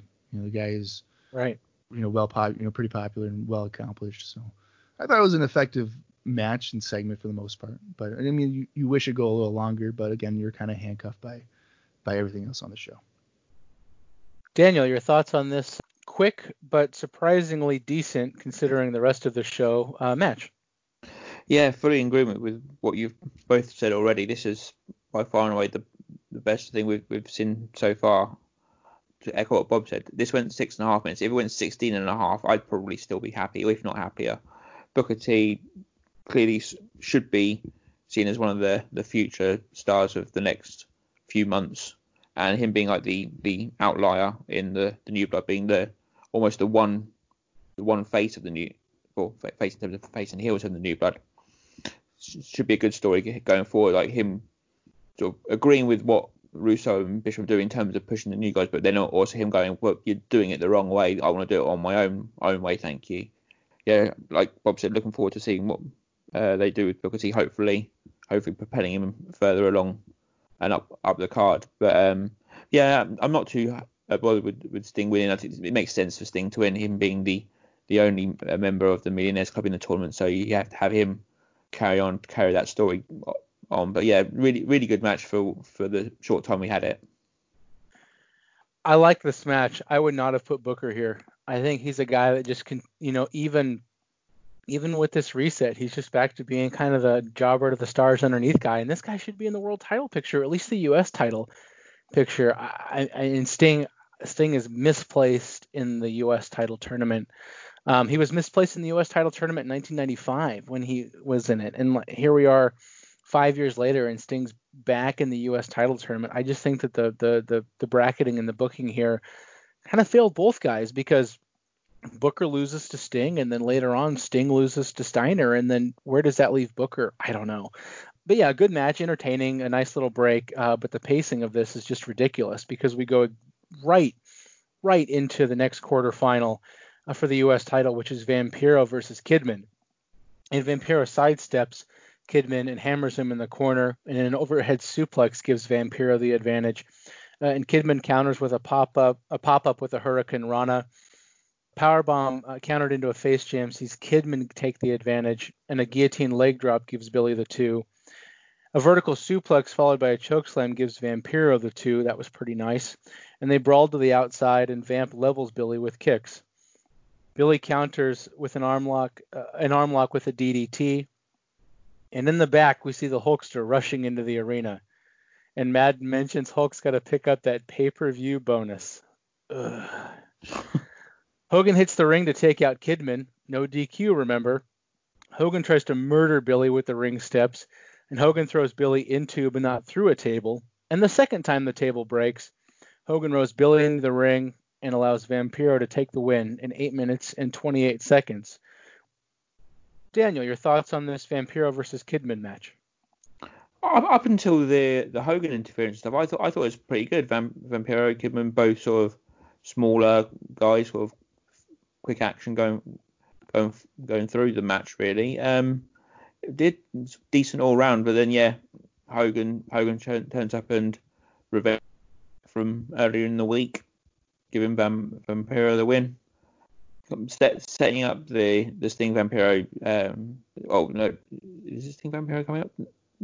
Yeah, setting up their semi-final coming up, which getting follows on from Monday, I guess. So. Mm-hmm. Yeah, not too bad, but yeah, then there's all the screwiness with Hogan to kind of dull it a bit. And so, Bob, after the match, Hogan is out for blood, and he's out for Vince Russo and Eric Bischoff, or he's out for Bischoff, and Russo says he'll protect Bischoff, but Hogan finds him, and the police break it up, and they pull their guns on Hogan. Bob, thoughts on guns making an appearance here in wrestling for, I think, the first time since the famous, or at least in a prominent spot, the first time since that Pillman Austin segment from middle 1997. No, 96. Wow, it's been 4 years. 4 years between gun spots. What'd you think of this one? I don't even know. I don't even know how to react to it, because it's just monumentally ridiculous. Number one, Vince Russo's like, "Don't worry, Bischoff, bro. I got you, bro." If you're relying on Vince Russo to protect you from a guy like Hulk Hogan, you might as well just cut bait and just take the beating. But the gun stuff is just so over the top for professional wrestling. It does not need to be that dramatic. It wasn't even like Hogan was really aggressive towards the officers or anything. He was more so going after Bischoff and stuff. And I believe they immediately cut away from that. As soon as that happened, they're like, "Oh, no, we're not doing that." I'm sure it's pay-per-view, but they just cut away from it pretty quick. So, and they go back to it, and I don't think the gun is drawn anymore. So, I don't know if that was ad-libbed by an officer or something. Who knows? That could have very well happened. That seems like a Russo thing to do, to not smart up a cop onto what is going on. Oh my God! Get Hulk Hogan shot. Yeah, you never know. I mean, Russo is, he's done some crazy stuff, So. And what were your thoughts on the match, just quickly? The match is good. I mean, these guys have had plenty of TV matches. I know they had a couple of solid ones on Thunder prior to this whole reset. So, I mean, I wasn't surprised that they had a quality match. Hogan getting involved is kind of predictable. Kind of, again, renders the whole Hummer thing into the limo pointless because he mostly came out unscathed by it, aside from a stretcher job. But they got on this show, they got plenty of time at 8 minutes. So I think they did well for the time they were given. I think I would try to avoid having Kidman take losses, even though I know Hogan was involved. Right. But, if you're trying to incorporate Kidman into a Hogan feud, probably should avoid having him lose matches. You might want to put him in situations where he's able to excel and actually win. I mean, that's really my only gripe with it. I would say this was solid along with the previous match. So a good little run here of matches, I'd say. Dan, I didn't ask you, what were your thoughts on this on the gun segment before we move on? Oh, why did it have to go to that extreme? Who knows? Could have just had cops come in, handcuff Hogan, take him away, something like that. But no, they had to go full episode of Cops or whatever with guns drawn and such. But yeah, I can understand why they cut away. It was just unnecessarily sort of OTT. But I mean, maybe that's what they're trying to spike a bit of a reaction, get people tuning in. Who knows?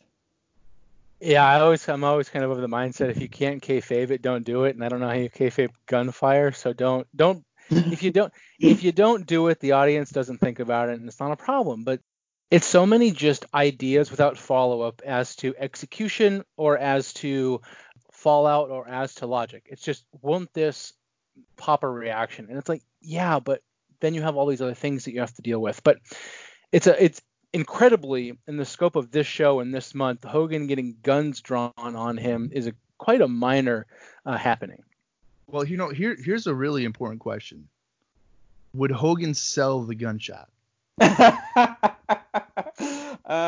Maybe on the night, but then next week he'd get his own gun back, okay. Like a red and yellow gun.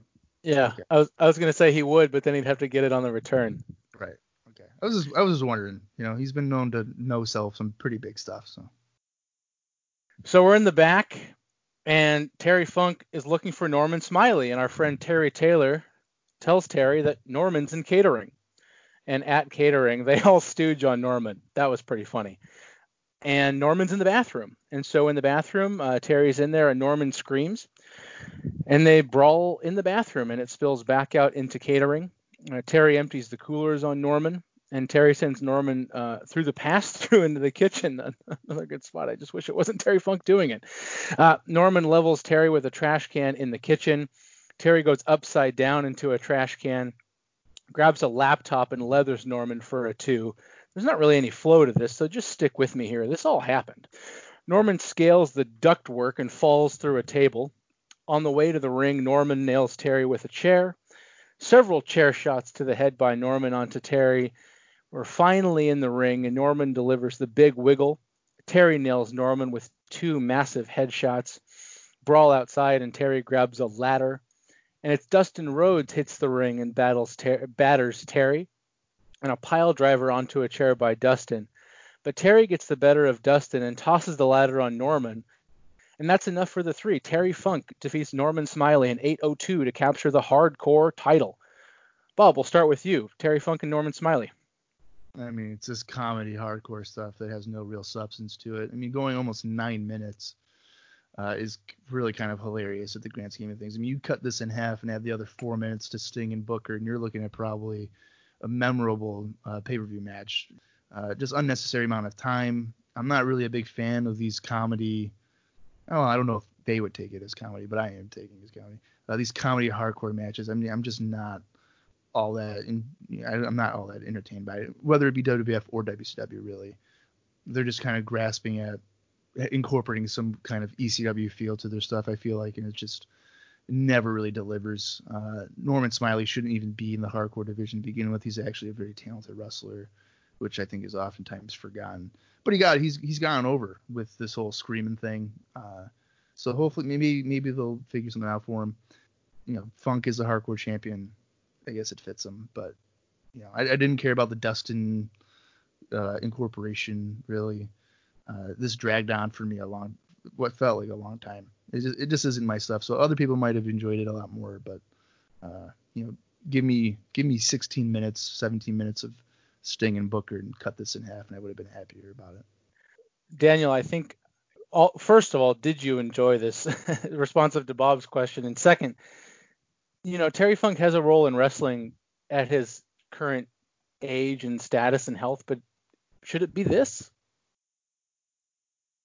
It was fine. I mean, if you think of Terry Funk and hardcore matches, this was probably the type of hardcore match I'd want to see him in now. I don't want to see the blood and gore fest from previous years. I think if you're going to have Terry Funk in a hardcore situation, a few pretty sort of light-ish chair shots, a couple of trays and stuff like that, it's fine. I mean, yeah, it did drag on because I think WCW hardcore rules means it has to start in the back and then and has to end in the ring.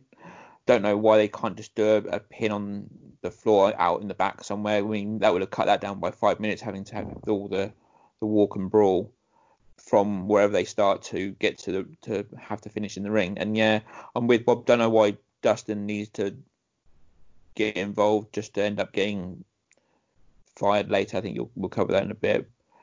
Well, cover it now, because with everything that's going on, we're not going to get to Dustin Rhodes being fired. So go ahead and make your comments on that, because that did happen on Nitro. So yeah, Dustin didn't get Norman the win and keep the belt in the New Blood. He was then fired by Russo the next night, and it was just for what, really? Who knows? Yeah, fun match, but yeah, the walk and brawl to get to the ring was unneeded. Could have easily just ended somewhere in catering. Would have been fine. I completely agree with both of you. This was what it was, and I wish it wasn't. And so we go to the semifinals of the United States title tournament, and it's Mike Awesome versus Scott Steiner. I was excited for this one. Lock up to start, and Scott rides Mike wrestling style. Stiff elbows follow, and then a stiff clothesline drops Mike. Mike then launches himself over the rope into a charging Scott, and a top rope clothesline gets Mike a 2. Scott hits a low blow and a belly-to-belly. A climbing rope back elbow gets Mike a 2, and then Nash stumbles to the ring and nails Awesome with the crutch. Steiner recliner then sees Mike Awesome tap in only 3:14. Scott Steiner defeats Mike Awesome to head to the finals of the U.S. title tournament. Daniel, Mike Awesome doing the JOB on his first PPV. What are your thoughts? Yeah, what an amazing way to build your brand new star. Getting him to tap out, albeit with interference, but tap out in just 3 minutes. The first sort of 2.5 minutes, I suppose, weren't too bad, really. But I like both the offense from Steiner and Awesome, but didn't have enough time to enjoy it before yet another interference, and awesome tapping.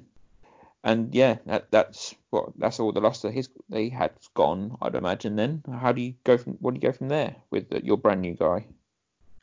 Yeah, I struggled this again. If you're gonna do it, have Steiner prevail. Don't book this match. And if you want to make Awesome look strong, have him beat Steiner. I mean, that would shock the hell out of people. I understand the build to the Nash and Awesome thing, but wins and losses matter. Bob, agree or disagree here? No, you're right. I mean, wins and losses, that's the crutch of professional wrestling, is wins and losses to go along with personal vendettas and feuds. If you were to eliminate that, then you're kind of eliminating the basis of the form of entertainment that we all are, passionate fans about. To see this match go less than 4 minutes is incredibly frustrating, and a huge indicator that, Vince Russo has always had like the mentality of, in terms of TV wrestling, and I know this is a pay-per-view, but it's with the formatting and everything, this is just an extended Nitro. People don't tune in for wrestling. They tune in for segments and characters and stuff like that. Seemingly, if this is a trend-setting thing for Russo, he's burning through matches, burning through Sting and Booker T. Now you're burning through Steiner and Awesome. And people might be like, well, you're not really burning through. It's only 3 minutes or whatever. But you know what? It kind of takes that appeal away from it. It's kind of like, you're going back to late 91 with Hogan and Flair. You do that match all over the country for 3 months at a time. And by the time you get to WrestleMania, it's like, well, we've already seen this match like 3 or 4 times. Let's say come October or November or December, and you're trying to build this up. This is you can guarantee these guys are going to be wrestling on television several more times, and you're just wasting this away on pay-per-view. It's just it's unnecessary. Like, you're kind of booking yourself into a corner. You don't want to have Awesome job so soon, but then you want to kind of keep Steiner strong. So which one are you going to choose? And for me, I would have put Awesome over. He just came into the company. I don't think a loss here by Scott Steiner is going to damage him all that much, because if you're able to promote Mike Awesome correctly, it kind of should be seen as, hey, Scott Steiner just wasn't the better man that night. And then Steiner can get a win back later on down the line, and you can build a rivalry from that. But to have this be a 3-minute interference kind of to continue on the Awesome Nash feud, I guess, is just a wasted match. Awesome submitting kind of takes away that allure of him, this like huge monster guy that I've seen in ECW and taking all these unprotected chair shots, and now he gets hit by a crutch and he taps out to a camel clutch. Yeah. Freaking, you know what I mean? It's just like, what are we doing here? So I don't think this really benefited much of anybody, and it's unfortunate because I think Scott Steiner and Mike Awesome, if you give them an extended amount of time, could really put forth a really good match. I would not have put this match here. I would not have put Mike Awesome anywhere near a scenario where he could lose. I would have put Mike Awesome against Bam Bam Bigelow, which they did earlier, but I would have made that a more prominent get-over match for Awesome, as Bam Bam kind of did with The Wall just a month ago. Bam Bam's the kind of guy that's got enough cachet. People know his name, and he can be a get-over guy for big new stars like The Wall was, and now Mike Awesome, who realistically should be taking that spot on the roster, could. And then you have Awesome and Bam Bam, who could have a, no pun intended, awesome match. Give him 6-7 minutes. Awesome go over clean. Bam Bam can do all his shit. Awesome can kick out of it. Awesome can get most of the stuff in on Bam Bam. Probably not the power bomb, but maybe he could. I don't know. And you have Awesome win, and then afterwards Nash comes in and leathers him. And maybe Awesome is staggered and dazed, but he certainly doesn't do the job. This was not well thought out. This was a good idea, and this was a match that could have headlined or been the semi-main on a important pay-per-view where you build up Awesome, you build up Steiner, and then you have a clash of the Titans. And it doesn't, at that point, whoever wins, both guys come out ahead. But here, you've just paid what a large 5-figure, perhaps even 6-figure, effectively settlement to ECW to bring this guy in. He's their world champion, or at least technically he is. I don't know if they vacated it or not. I haven't listened to the ECW volume yet, but to the extent that you're going to pay a whole bunch of money to then sign a guy to a contract where you're going to pay him a whole bunch of more money, and he has the potential to be a top guy, probably not the top guy, but a top guy, and then you job him out to Scott Steiner in 3 minutes. I don't care if a goddamn bulldozer ran him over. You don't do this finish. Terrible, terrible, terrible, terrible. And Daniel, here you are. It wasn't on Nitro. It was right here. Backstage, Russo fires Dustin Rhodes.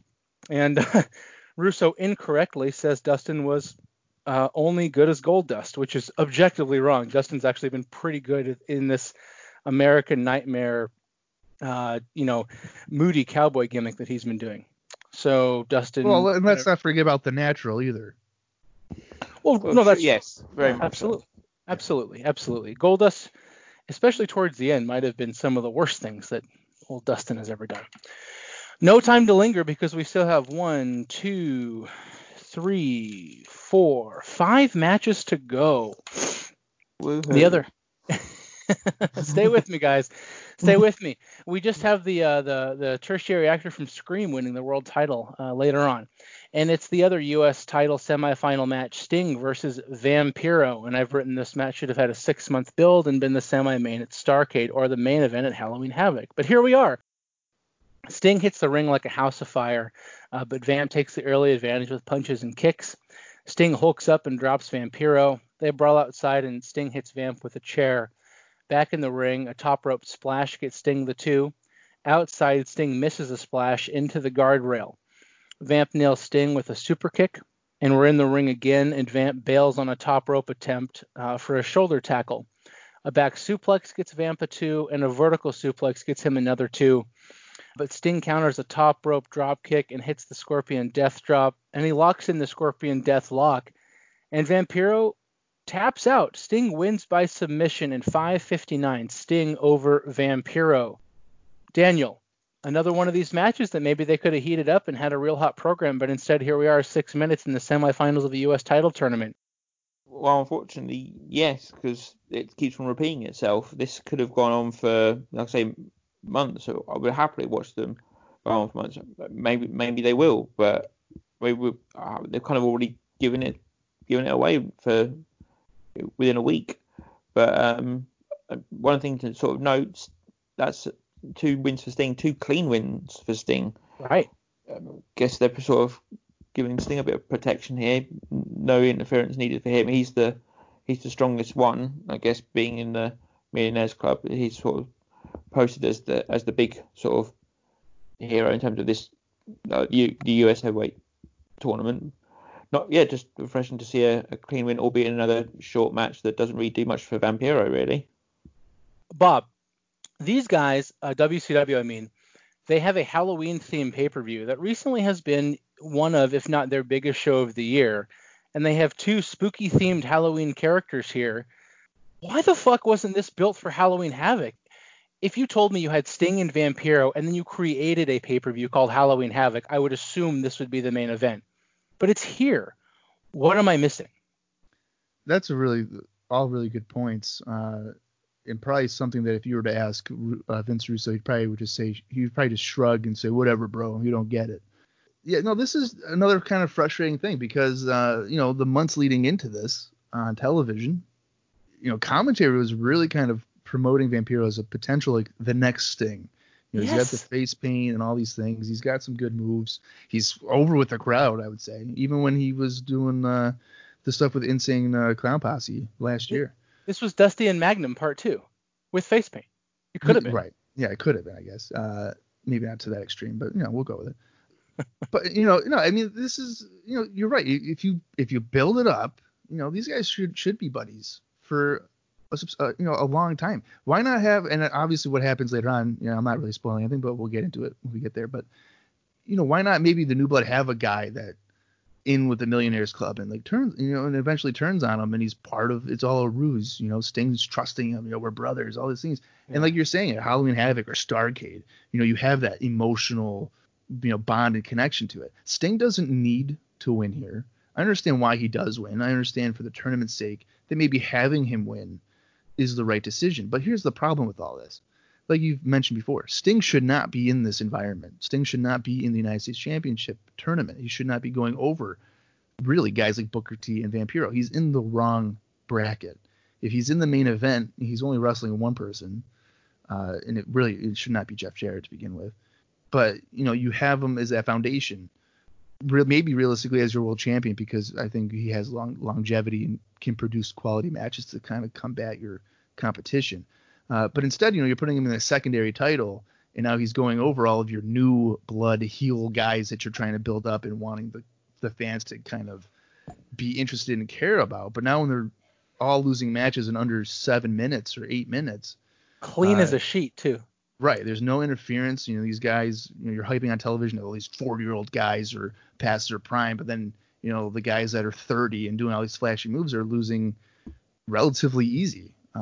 You're not booking it correctly whatsoever. You're not going to be able to draw money with any of these guys with how you're presenting them. So, the action was average. I mean, it was okay, but, just really questionable directions to go in, because like you've kind of noted with the first episode, I feel like that the first few months, the New Blood should be getting all the heat. They should be getting all the momentum. Millionaires Club can maybe try to get some stuff later on, here and there, but the only way you build people up is through victories. Hopefully on television or something, these guys can get better momentum and get maybe wins where more eyes are on it. I don't know if maybe that's part of the reasoning here, but I mean, I get why Sting wins, but just maybe don't put in guys that you value from the New Blood in this tournament environment, knowing that they're not going to win. We go straight to the Cruiserweight six-way. It's Chris Candido, the Artist, Juventud Guerrera, Shannon Moore, Lash LaRue, and Crowbar. And we start and we settle into Candido versus Crowbar. And the Northern Light Suplex gets Crowbar a 2. Lash in for a 2 on Crowbar. Juvi works over Lash and gets a Bulldog on Prince. Outside, Lash and Candido brawl.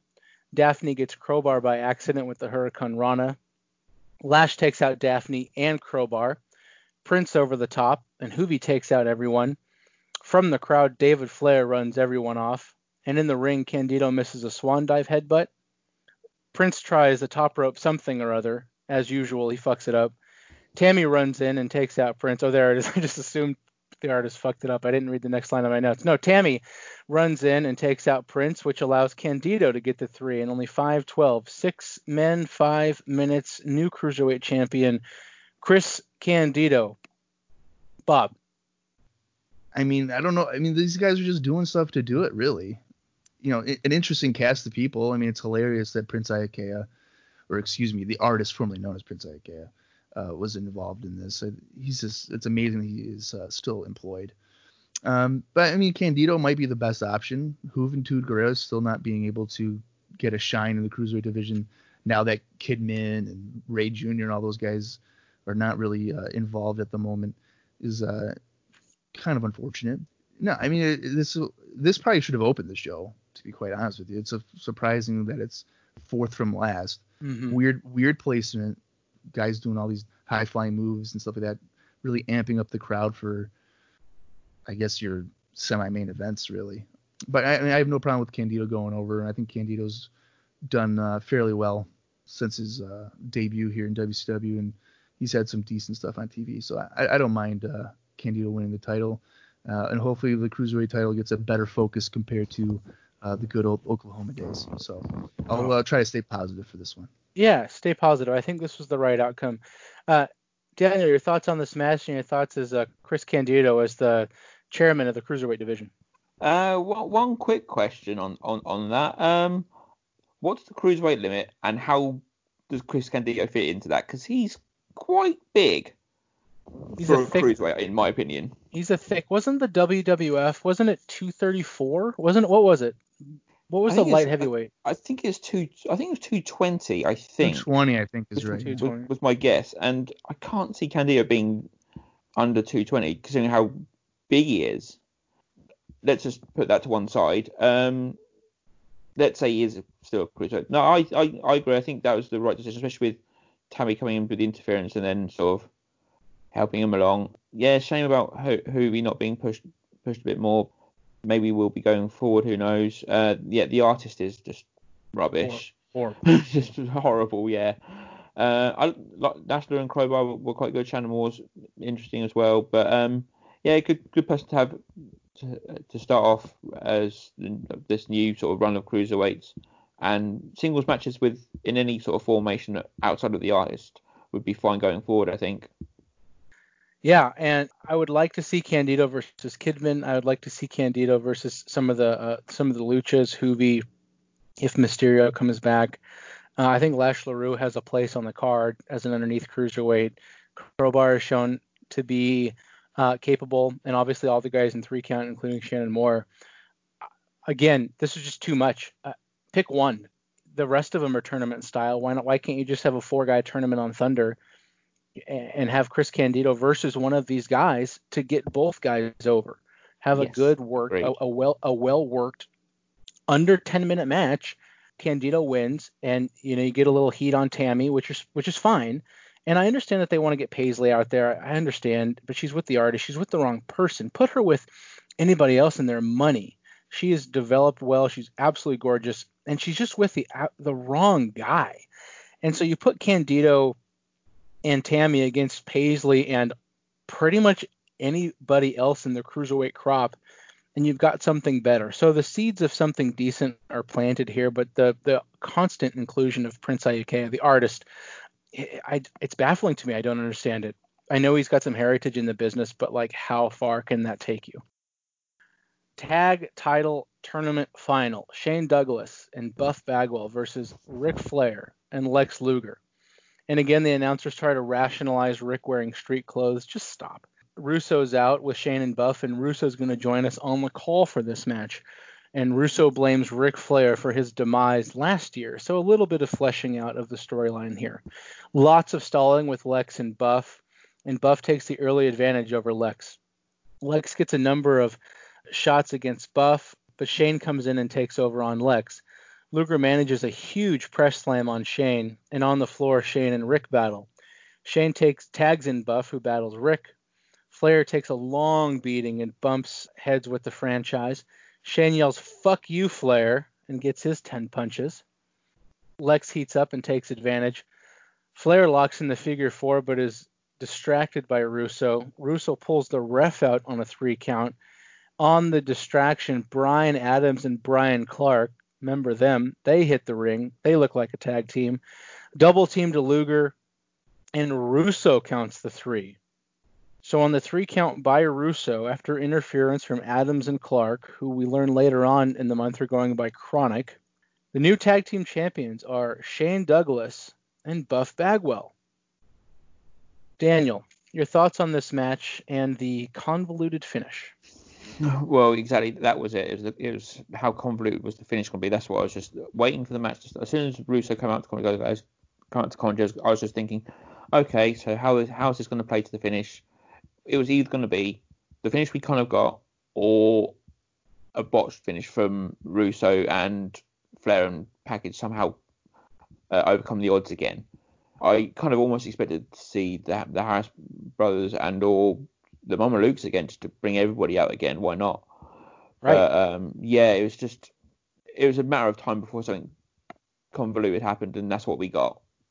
Before that, it was kind of a sort of standard tag match, like cutting off the ring, like the Flair tagging in Package, but the ref not seeing it, standard. But yeah, it was just a matter of time before something daft happened, and it did.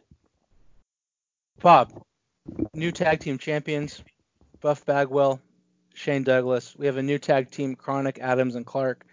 And we have Flair Luger mixed in. Can you help sort any of this out for us? Yeah, I wish I could. So here's my issue with kind of the storytelling here. To start the show, Russo wants to make sure that Luger and Flair don't advance on. And you send out the Harris brothers. And now about, I don't know, an hour 45 into the show or whatever it is at this point, you reveal that you have Brian Adams and Brian Clark, or Chronic, up your sleeve, and they come in and prevent them from winning the tag team titles. Why wouldn't you just have them make their debut or return in that original match and then have them continue on into the tournament and see where we go? Now, I know that kind of handcuffs you with, you don't want to do Bagwell Douglas against Chronic in the finals, or you could, because maybe you could turn Chronic into a good, a face team or something. Now you might be thinking, just do it on Nitro. Yeah, right, or whatever. Spoiler alert. Yeah, so if you can't turn him babyface and heel within an hour and a half, and you'd be surprised how many times that's happened with Vince Russo. Sometimes within minutes of each other. So no, I mean, basic is good. I guess in some ways this tag match was basic, standard. It wasn't overly offensive in terms of action, really, because you kind of know what you're getting into with these 4 guys, I would say. But the finish is just ridiculous for Russo to suddenly be a referee and count the fall. I don't think it really puts over Bagwell and Douglas at all, any of this, needing the help of Chronic and then technically a referee not really counting the fall. It's just kind of basic lazy heel work to kind of get some heat on him. And and to be honest with you, I think kind of dating back to the first match here for Bagwell and Douglas against Harlem Heat, I think Bagwell kind of suffers as being a heel at this point, because he does have that charisma and that personality where it was kind of getting over in the summer of like '99. And I know we had our debate about that a little while ago, but not looking good for me right now. No, but I think he, I think is in a face. I think the fans want to kind of cheer him. I think for some reason with WWE fans, he's a likable, cheerable guy. So I don't know if this heel team with Douglas is really going to carry on all that long, but I think the right team went over. You probably have to do it cleanly and the right way. But I'm sure in any circumstance, Russo would have gotten involved to kind of continue his issues with Flair. Basic, average stuff. Chronic is in there. That's cool, whatever. It's just kind of there for me, really. It just makes Buff and Shane look like absolute fucking chumps. Like, you need two guys, and you need your boss. You need two massive. They look like they should be called Demolition 2000. And these guys are massive. Then you have Russo, and you need, so it basically takes 5 dudes to beat these guys that you've been calling old for a week, I guess. We forget everything was set up 6 days ago. I just don't see how something like this helps anybody. Sure, they're the tag champs, but they needed 3 other dudes to help them do it. And then you have Chronic that look like a real tag team in there, and they should be the babyface team or the heel team that the babyfaces have to aspire to be. Like, this shit's not hard, but they're making it so hard. At this point in the show, it was not boring, but it was exhausting. And knowing that we had 2 title matches left, including one in the main event, which was guaranteed to be chock full of shit like this, part of me was hoping that we can get a relatively clean tag title match that could maybe have Russo interfere a little bit or just something. But as we talk about almost every month with this company, if you have this finish in every match, when you have it in a match that needs it, it means nothing. And so give us a couple more clean finishes and then do the bullshit here. Or don't do as much bullshit here. But I don't know. I think I'm just exhausted from the show. But we still have 2 matches to go, and ideally theoretically they're the 2 most important. It's the U.S. title tournament finals. So yes, you will have watch an entire tournament unfold before you in the undercard. Scott Steiner versus Sting. The bell rings and the crowd is very hot for Sting. Scott gets the early advantage with strikes. Sting counters with a drop kick. Crossbody over the top gets Sting the advantage. Press slam by Scott, and he jaws with a gal in the crowd. This is a slow match, pretty much dominated by Scott Steiner, but Sting fights off a second rope suplex. A series of clotheslines and splashes by Sting, but Scott pulls the ref in on a Stinger splash. And from under the ring in your house, February 1996, if you need a reference point, Vampiro pulls Sting under, and Vamp emerges with a bloody Sting, and the referee recovers just in time to register the submission. Scott Steiner defeats Sting in 5 minutes and 33 seconds to capture the U.S. title. Daniel, your thoughts on the match and the angle? Well, yeah. The match, it was okay. Sort of classic sort of Scott Steiner getting referees injured to sort of try and help him and things like that. But, and also, I guess, what the positive that Vampiro's thing isn't just one and done for this week. It will continue. Yes. But what a weird way to get it done, though, with the coming up from the ring, putting Sting down, and then Sting coming out busted, or possibly internal bleeding, or however they're going to pitch it, just out of being under the ring, didn't even hear anything, or they don't see anything. And Sting's passed out, Steiner wins by Steiner recliner, and that's it within 5.5 minutes. Right. Not exactly a great sort of showing for what is your secondary title, just to have another sort of quick match that just ends out of an odd interference. Do you think that they needed to do this finish with this match, considering all of the other? I mean, the show is basically a confetti. I mean, there's just shit everywhere. Do you need to do this finish here? No one's going to remember this. I barely remembered this had happened until I was reading through my notes because there's so much that's happening.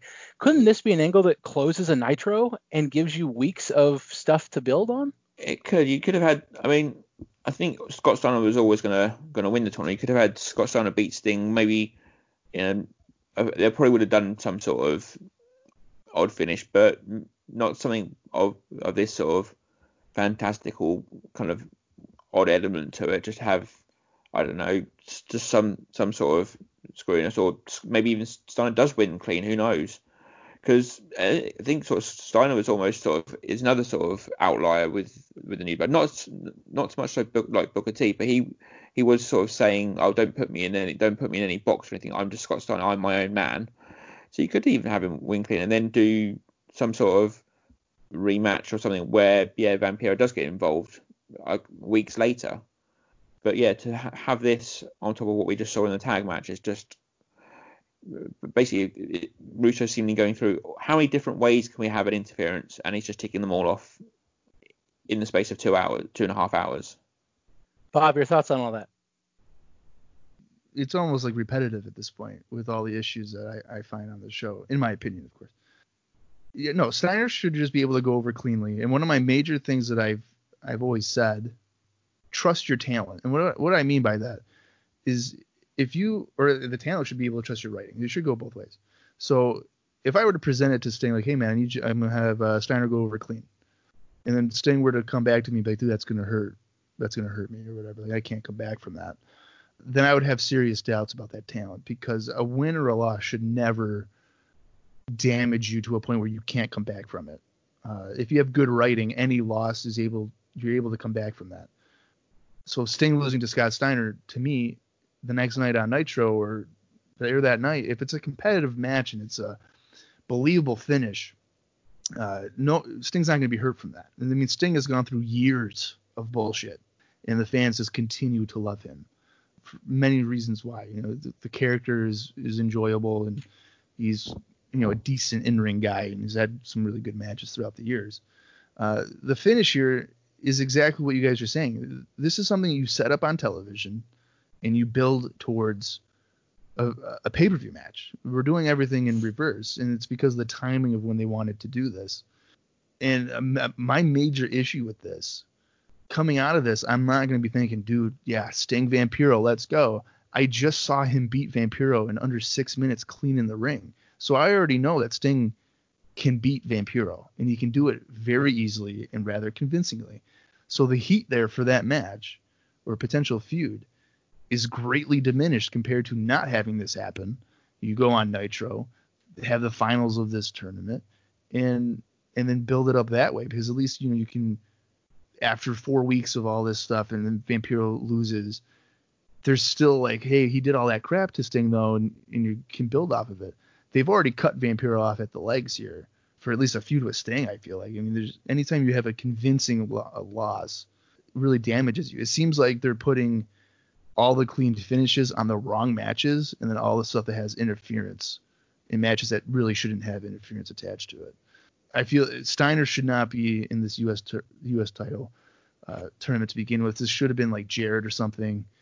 It would have suited the character better as well. I don't think Steiner would really need help to win this match, but Jarrett, I could see him needing help to beat a guy like Sting. So this segment and match, just like many other things on the show, just didn't vibe with me very well at all, and I don't think it was presented or written in a good manner whatsoever. It's our long-awaited world title match. It's Jeff Jarrett, the chosen one, versus Diamond Dallas Page, who's out with Kimberly. They both get full locker room walk to the ring entrances. You've seen it. Think Survivor Series 97 or all those great WWF matches, or the Goldberg type entrance. But there's no Michael Buffer, so at least WCW has learned its lesson in some respects. DDP gets punches to start and a clothesline, and a DDT gets DDP a 2. Brawl to the outside, and Kimberly slaps Jarrett, and they brawl into the crowd, into the arena. This takes a while. We eventually make it back into the ring, and Jeff blocks a sunset flip for a 2. Up on the ropes, Jeff hits a superplex. He waffles DDP with a chair, and Jeff's got the beat down on lock here. DDP counters Jeff's offense with a set-out powerbomb. Eric Bischoff makes his way down the aisle, and the brawl spills that way. Kimberly distracts Jeff, and DDP takes over. Jeff recovers and returns to a slow beatdown. Page pays back Jeff with a ball shot of his own. Jarrett blocks a diamond cutter, hits DDP with a belt, but only gets a 2. Jarrett locks in the figure 4 as Eric Bischoff approaches the ring. Suddenly, Kimberly has the guitar. DDP causes the rope break and gets a series of roll-ups. Page gets a twisting rock bottom for a 2. And DDP locks in the sleeper and that's Bischoff's cue to hit the ring. DDP hits the diamond cutter on Jarrett, but suddenly Kimberly comes in the ring and nails DDP with the guitar. Swerve. Jarrett gets the stroke on DDP and the 3, and Jeff Jarrett is the WCW champion, and Kimberly Page has turned on Diamond Dallas Page. Bob, what else could have happened? Yeah, I mean, the amount of angles that are taking place on here is just baffling. This is unbelievable. I want to see what Russo would do if he had 3 months between pay-per-views, how much stuff he would just burn through just for the fun of it. I mean, okay, the match is okay. They do brawling. They do the usual stuff to kind of cover up time and maybe limitations or whatever. It was probably the best match of the show. I mean, it was the only match that had any time. So it was probably the best match of the night, but that finish. Anyway, please continue. No, yeah. So, yeah, when you get to go like 16 minutes or whatever it is, you're destined to maybe fall into something at least decent to watch. Again, this is the match that shouldn't be for what they're going for. I mean, DDP was a failed world champion last year. They mistimed it. He does not come across as a main event guy to me, nor does Jeff Jarrett. So you really have 2 upper mid-card guys going for your world championship. Sting and Scott Steiner, at the bare minimum, should have been in this spot. The fact that Ric Flair is nowhere near the world championship scene, or Hulk Hogan for that matter, nowhere near it, is just baffling that you're going to go with Jeff Jarrett and DDP at this point in time to start your reboot. I know Jarrett's been getting a push through the moon in 2000, but he's not there yet. He just isn't. He hasn't been built up properly to get into this point. This finish does not do any favors to Jeff Jarrett. I'm assuming the guitar shot on Nitro might have loosened some screws in Kimberly's brain, and that's why she is now a heel. I don't know. Seems like a story that they would maybe roll with. So who knows? Maybe she has to get hit with another guitar, and then she'll end up back with DDP. Who knows with Vince Russo at this point? This is a match where you needed a clean finish, in my opinion. If Jeff Jarrett should have been able to beat DDP clean, yes, and just go with it. He needs that. I don't want to say monumental. I don't think that's the right word, but he needs a big win for the group if he's going to be the leader. If your leader needs help, you're going to fail. I mean, you look at Hogan with NWO. At some point in time, the guy was able to win matches cleanly, or at least on his own. He didn't necessarily always need help to do that. But again, I mean, Jarrett obviously is not anywhere near that point in time. Decent match, poor outcome, poor finish. Kind of just doing. I think they're just doing stuff to do it and to keep you on your toes. But with so much stuff going on here, a lot of these angles are going to be forgotten about, or you can't possibly consume all this and remember it or even care about it. You're going to maybe care about 1 or 2 things when you have 15 things going on.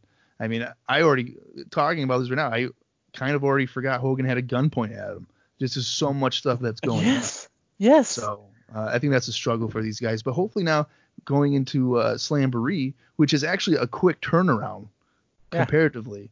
So you're going like 2 months, but it's a really quick, builds up here. 3-week turnaround, yeah.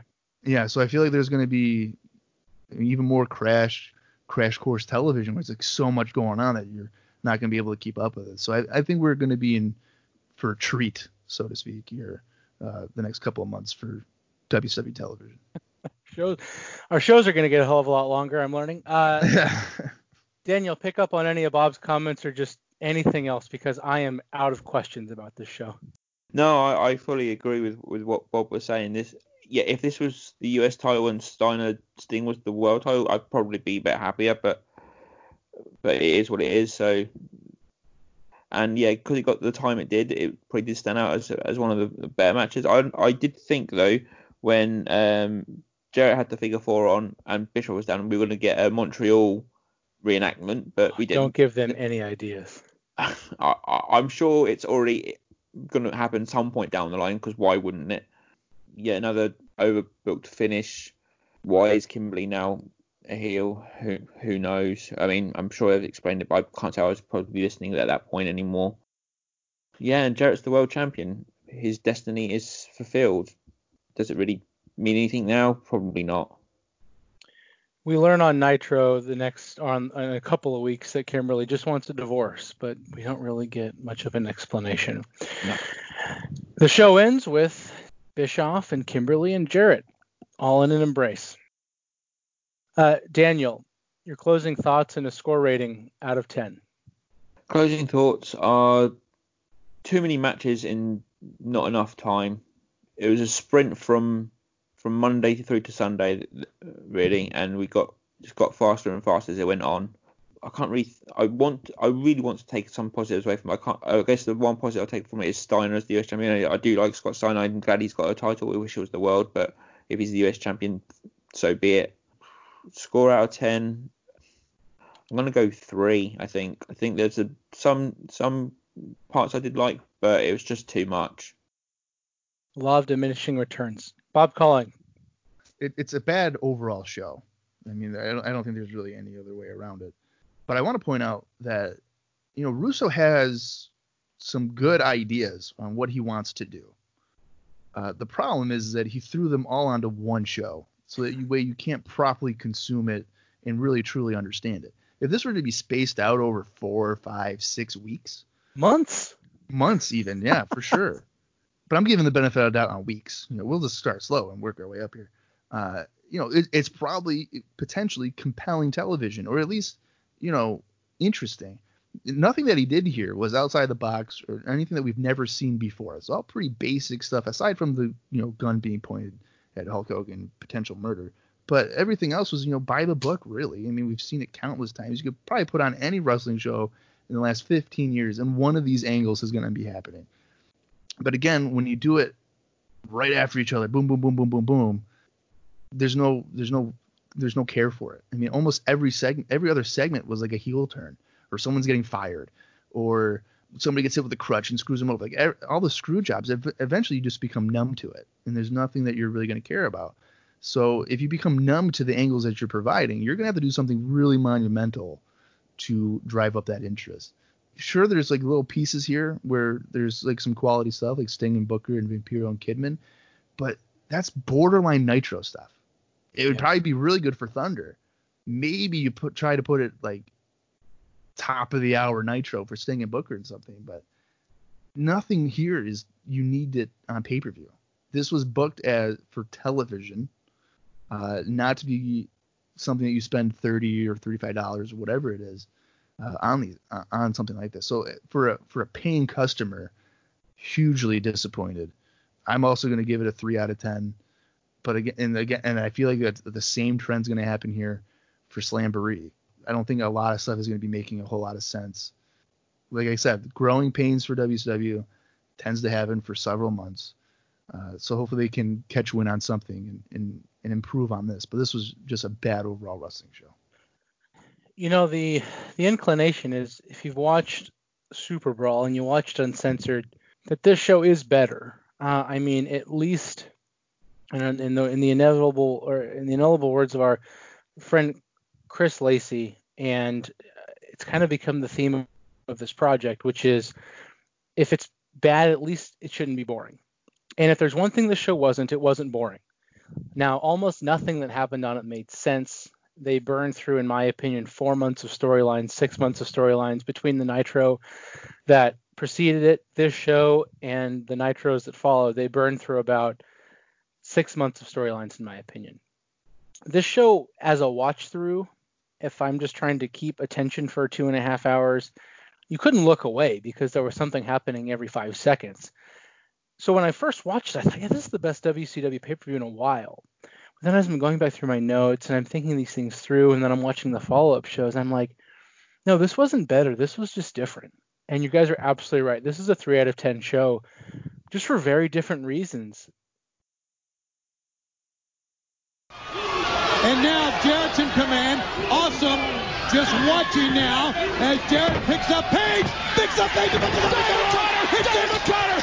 Cutter. He never saw it coming. Awesome. Ripped the door off the cage. Referee down to count 1, 2. Canyon's in. He's trying to stop the count. 3. He got the 3 count. And we've got a new World Heavyweight Champion. Canyon came in.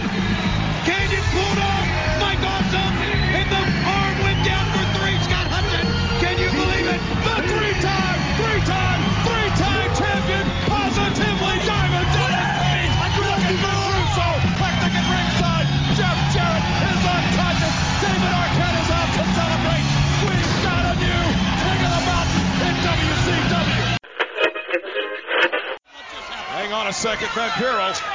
Good night. What's he doing? What's Vampiro? He just cleaned off the announce table. Vampiro, did you see that? He gives Sting kind of the throat sign. My God! A red liquid from the top just... What is... God, you smell that. What is that? It came down. Vampiro gave the sign, and Sting is drenched in it. Sting cannot even stand. And now Vampiro turned to the entryway. And he's calling out for troops at Sting. It's picked up and slammed in that red liquid. This is unbelievable. I've never witnessed anything like this in my life. It's full. What is that? Sting's covered in red. Vampiro's covered in red. And Vampiro likes it. And here comes the new blood to take even more out of Sting. But Sting is shocked. He's hurt. He's repulsed. And as if there wasn't even more to come, before I let these gentlemen go and have to pay them overtime in the process, we have more things to talk about, including 2 more world title changes. Yes. We go to the April 24th Nitro, and it's packed full of stuff, as you've come to expect here. But 2 things set up in the last 20 minutes of the show. We get Jeff Jarrett versus Diamond Dallas Page in a cage match for the WCW title, as well as Vampiro versus Sting in a first blood match.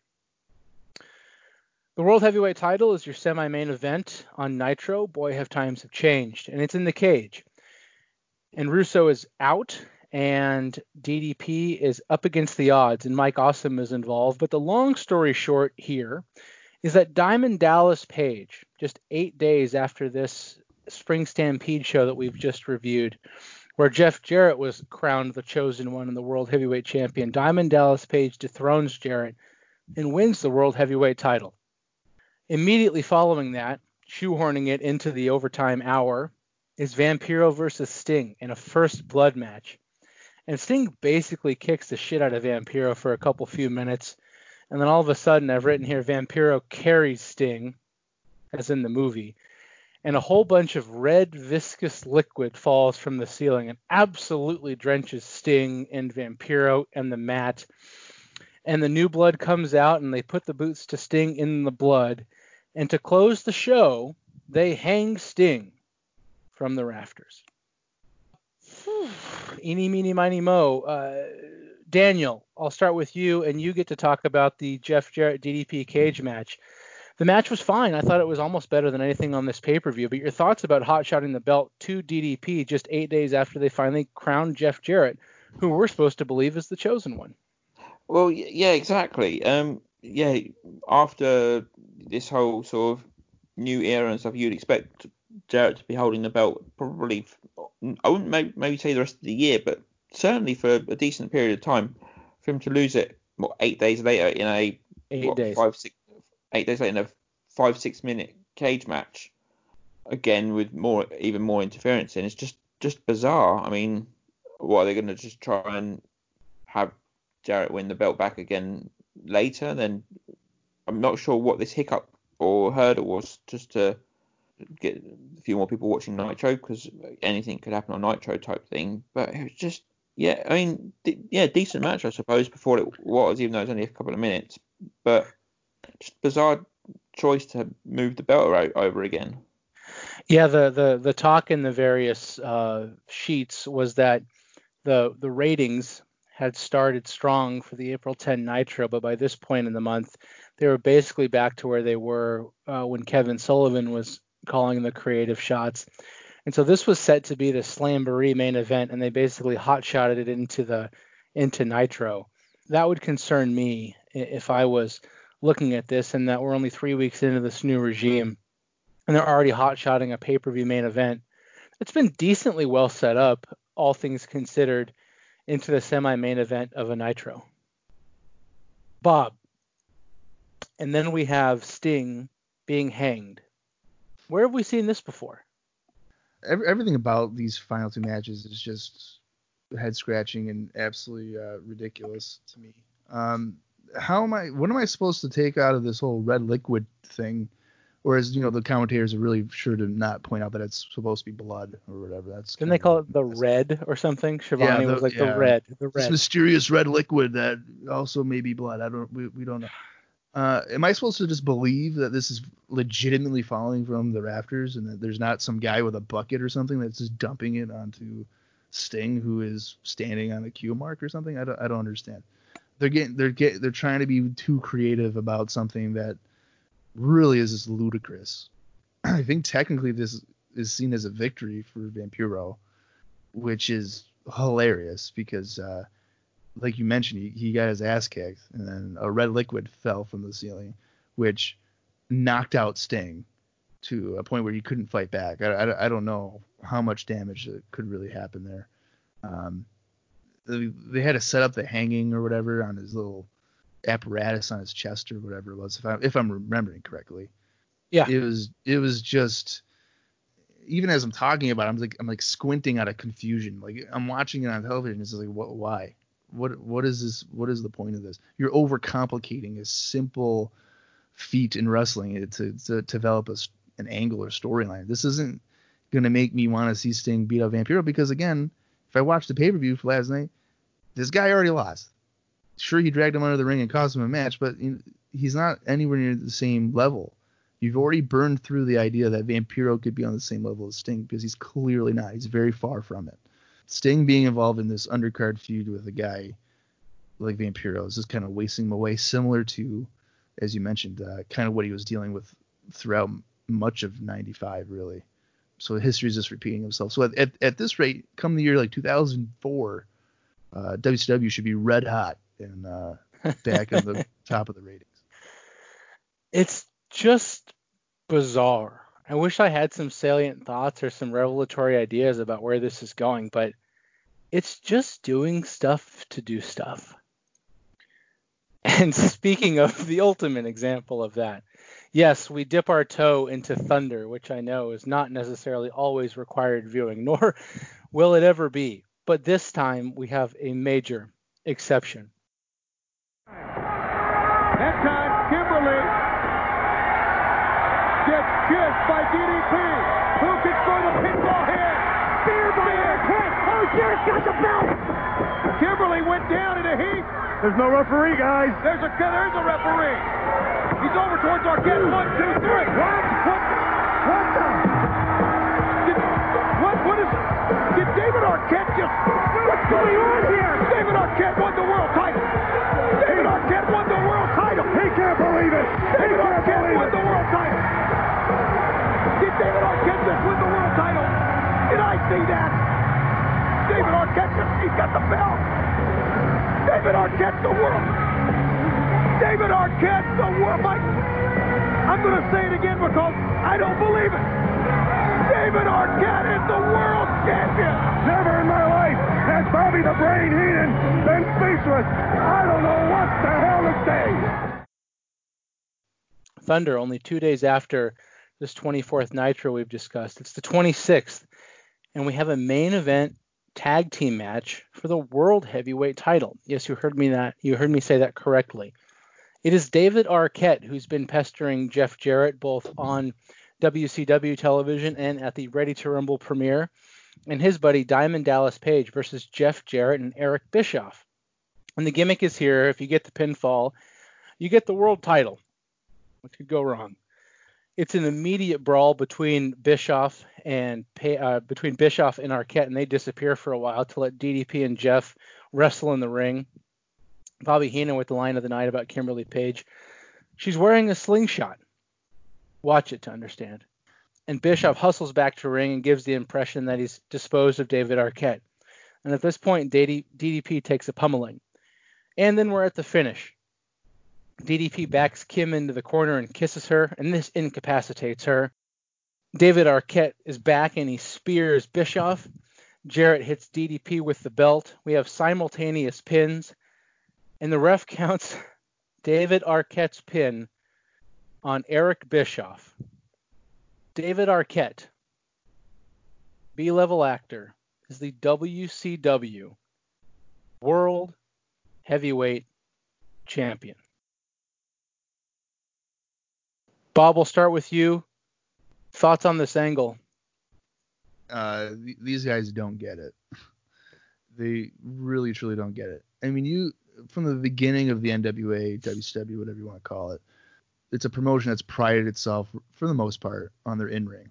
I mean, you could go, back to like 92 and stuff like that. WCW in-ring, far superior, I would say, to WWF. And I think that's a general trend. For most of the Monday Night Wars, I would say WCW in the ring has been better than WWF. That has changed, I would say, at this point. For David Arquette to be your WCW World Champion is the ultimate slap in the face, I would say, to diehard WCW fans. And I guess you could say I might lump myself into that, considering I'm watching this. To know that a guy like Booker T, Chris Benoit prior to this, Eddie Guerrero's or whatever, weren't able to be WCW World Champion. And then you have the absolute nerve to think David Arquette, who I think you're being generous with a B-level ranking as an actor or even celebrity. He's even in that discussion because of who he's married to, right? Courtney Cox. And I don't mean to be insulting towards David Arquette. I don't think he's going into this saying, hey, I want to be WCW World Champion. I think he's just a victim of idiot writers who think that it'd be the right decision to do that. Is it going to give you press? Sure. But it's the wrong type of press. And then people want to say, well, any press is good press. That's not entirely true. I mean, you look at the steroid controversy with the World Wrestling Federation, their sex scandal from like 8 almost 10 years ago. Really hurt the business for many, many years. Is WCW at a point where they can survive with that? I don't think so. I mean, their numbers on TV are good for TNT, but when you're comparing it to your competition, you're getting slaughtered every single week. Mm-hmm. And this has been going on for almost 2 years now, or over 2 years. To be in a meeting and say, hey, what's going to turn us around? Oh, okay, well, we got that movie Ready to Rumble coming out. All right, the lead actor guy there. Not Oliver Pratt. No, the other guy. Yeah, we'll go with Arquette as the world champion. I mean, how can anybody leave that meeting thinking that's a good idea? It's just incredible to me. And I know, Vince McMahon or whatever has held a championship. It's two different things because, at least McMahon was actually a regular character and there was heat attached to it. And he's enormous. Let's not beat around the bush here. David Arquette he's smaller than the smallest cruiserweight they have on the roster. He's Rey Mysterio size without any of the athleticism and without any of the cachet or the believability. This guy can do anything. He's a fucking pipsqueak, and that doesn't help anything. At least when you have Vince McMahon holding the world title, you have a 6'2", 260-pound dude ripped to the gills. He's 50 years old, but he could still kick any 30-year-old's ass other than the two dudes on his roster, other than Austin and Rock. I don't mean to cut you off there, but I think you're almost trying to find too much sense with that comparison because it really is the closest one, and it isn't. Right, and then you want to people can say, well, you're trying to do ratings or whatever. Let's be real here. Thunder is the least of their worries since almost after 6 weeks of it in '98 when it started, they didn't care about it. Now you're putting this on Thunder of all shows. It happened in my hometown here, Syracuse, New York. And it's absolutely a joke that it happened here in Syracuse. I wish that Syracuse is remembered for the Bret Hart shoving Vince down in the cage. Yeah. But instead it's Arquette winning the strap. I can maybe see a justification if you were to do it on Nitro. But you know what? I think if you do it on Nitro, it's even worse for you because anybody that jumps to that main event and they see that David Arquette is the world champion, they might not ever come back. At least on Thunder, maybe a good portion of your audience, the casual fan, may not have seen it. Of course, they're probably going to be seeing it over the next course of weeks of television. But, to use this as a catalyst of maybe trying to get ratings, press, hype into your Ready to Rumble movie, they need to realize that the damage is on their brand. No matter what you incorporate there from the outside is never going to work. If Mike Tyson came into the WWF in 1995, it might not have the same effect as it were to in 1998 when it's on a clear upswing. Everything's rocking and rolling. Would it work out with him and when Man Mountain Rock is there? No. This is probably... this is like Buster Douglas coming in 1995 and winning Right. the world title. I mean, it's like Yeah. this is somebody with no name value associated with professional wrestling at all. Yeah. Anyway. It's good. It's good for the quick shock. And then by the time the show's over, you're just like, wait, what? Well, how was that even a thing?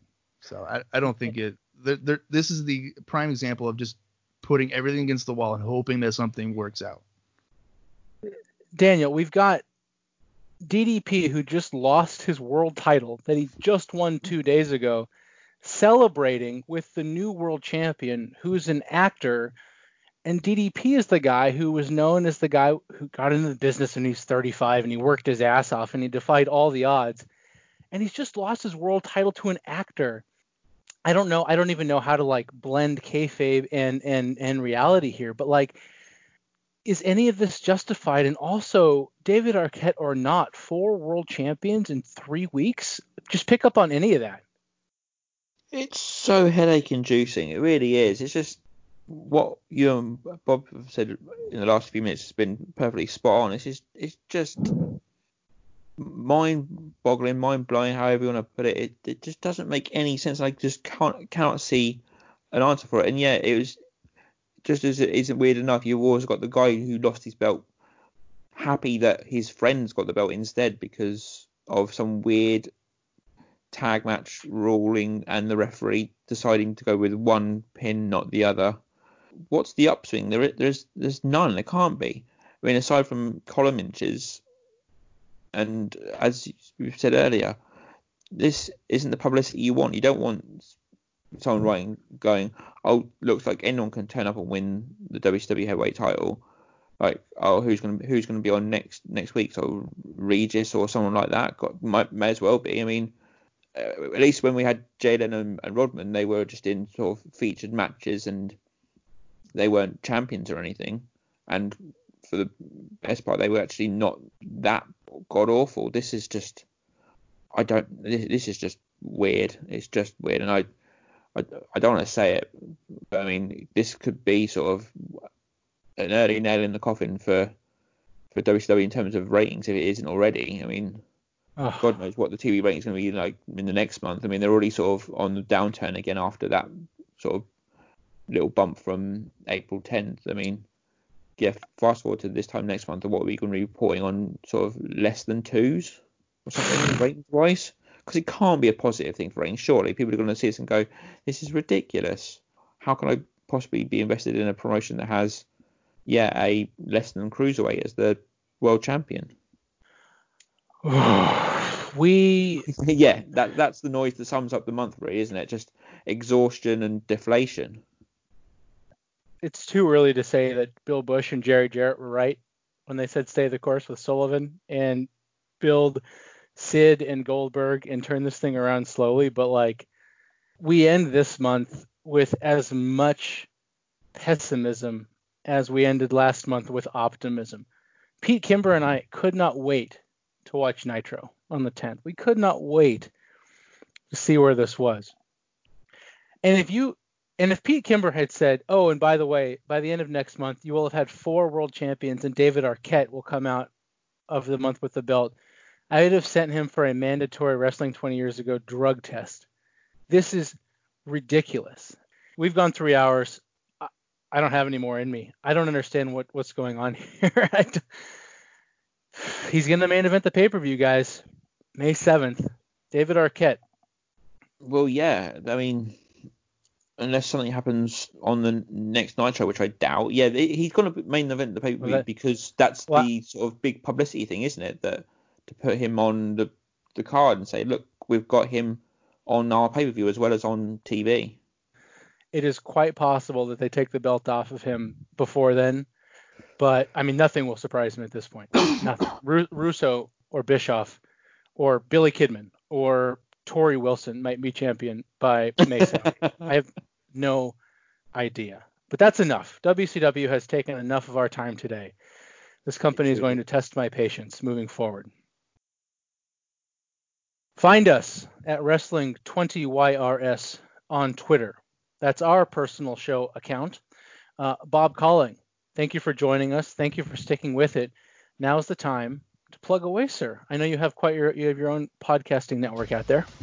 I do, and this was a good time, even if it's a headache and a half. I might need a drink after this, and I haven't had one in like 2 years, so good riddance for that. I have WrestlingRecaps.com for wrestling show reviews, articles, magazine recaps, the likes of that, and also my own podcast with Austin Skinner and Dallas Gridley, who recently joined the team, where we're covering Monday Night Raws starting from the beginning. We're up to February of '95, so we're marching right towards WrestleMania 11. So it's ICOPOD, ICOPOD. You can find it on Podbean and all your favorite podcast apps. Any chance we get a 4-man booth for WrestleMania 11? Wink, wink. I'll talk to you off air. Daniel, best podcast name in the business, ICOPOD. Daniel DeWitt. We went an hour longer than I promised we would go, so thank you for not just going to bed 45 minutes ago. That's okay. It was a crazy month to go through, but glad I could do it.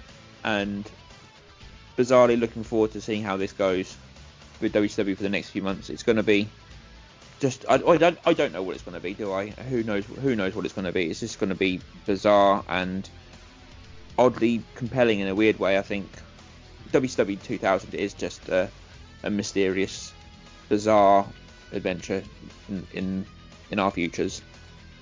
Compelling might be the most, not the non-judgmental, descriptive word of what's going on. Compelling. WCW is compelling. It's nothing if not that, is it? Sure, absolutely. 2 other volumes this month, WWF and Chris Lacey with ECW TV. We've gone long. Thanks for sticking with us. This was a lot to get through. I'm tired. The gentlemen are tired. I'm sure you're tired. And until next time, goodbye.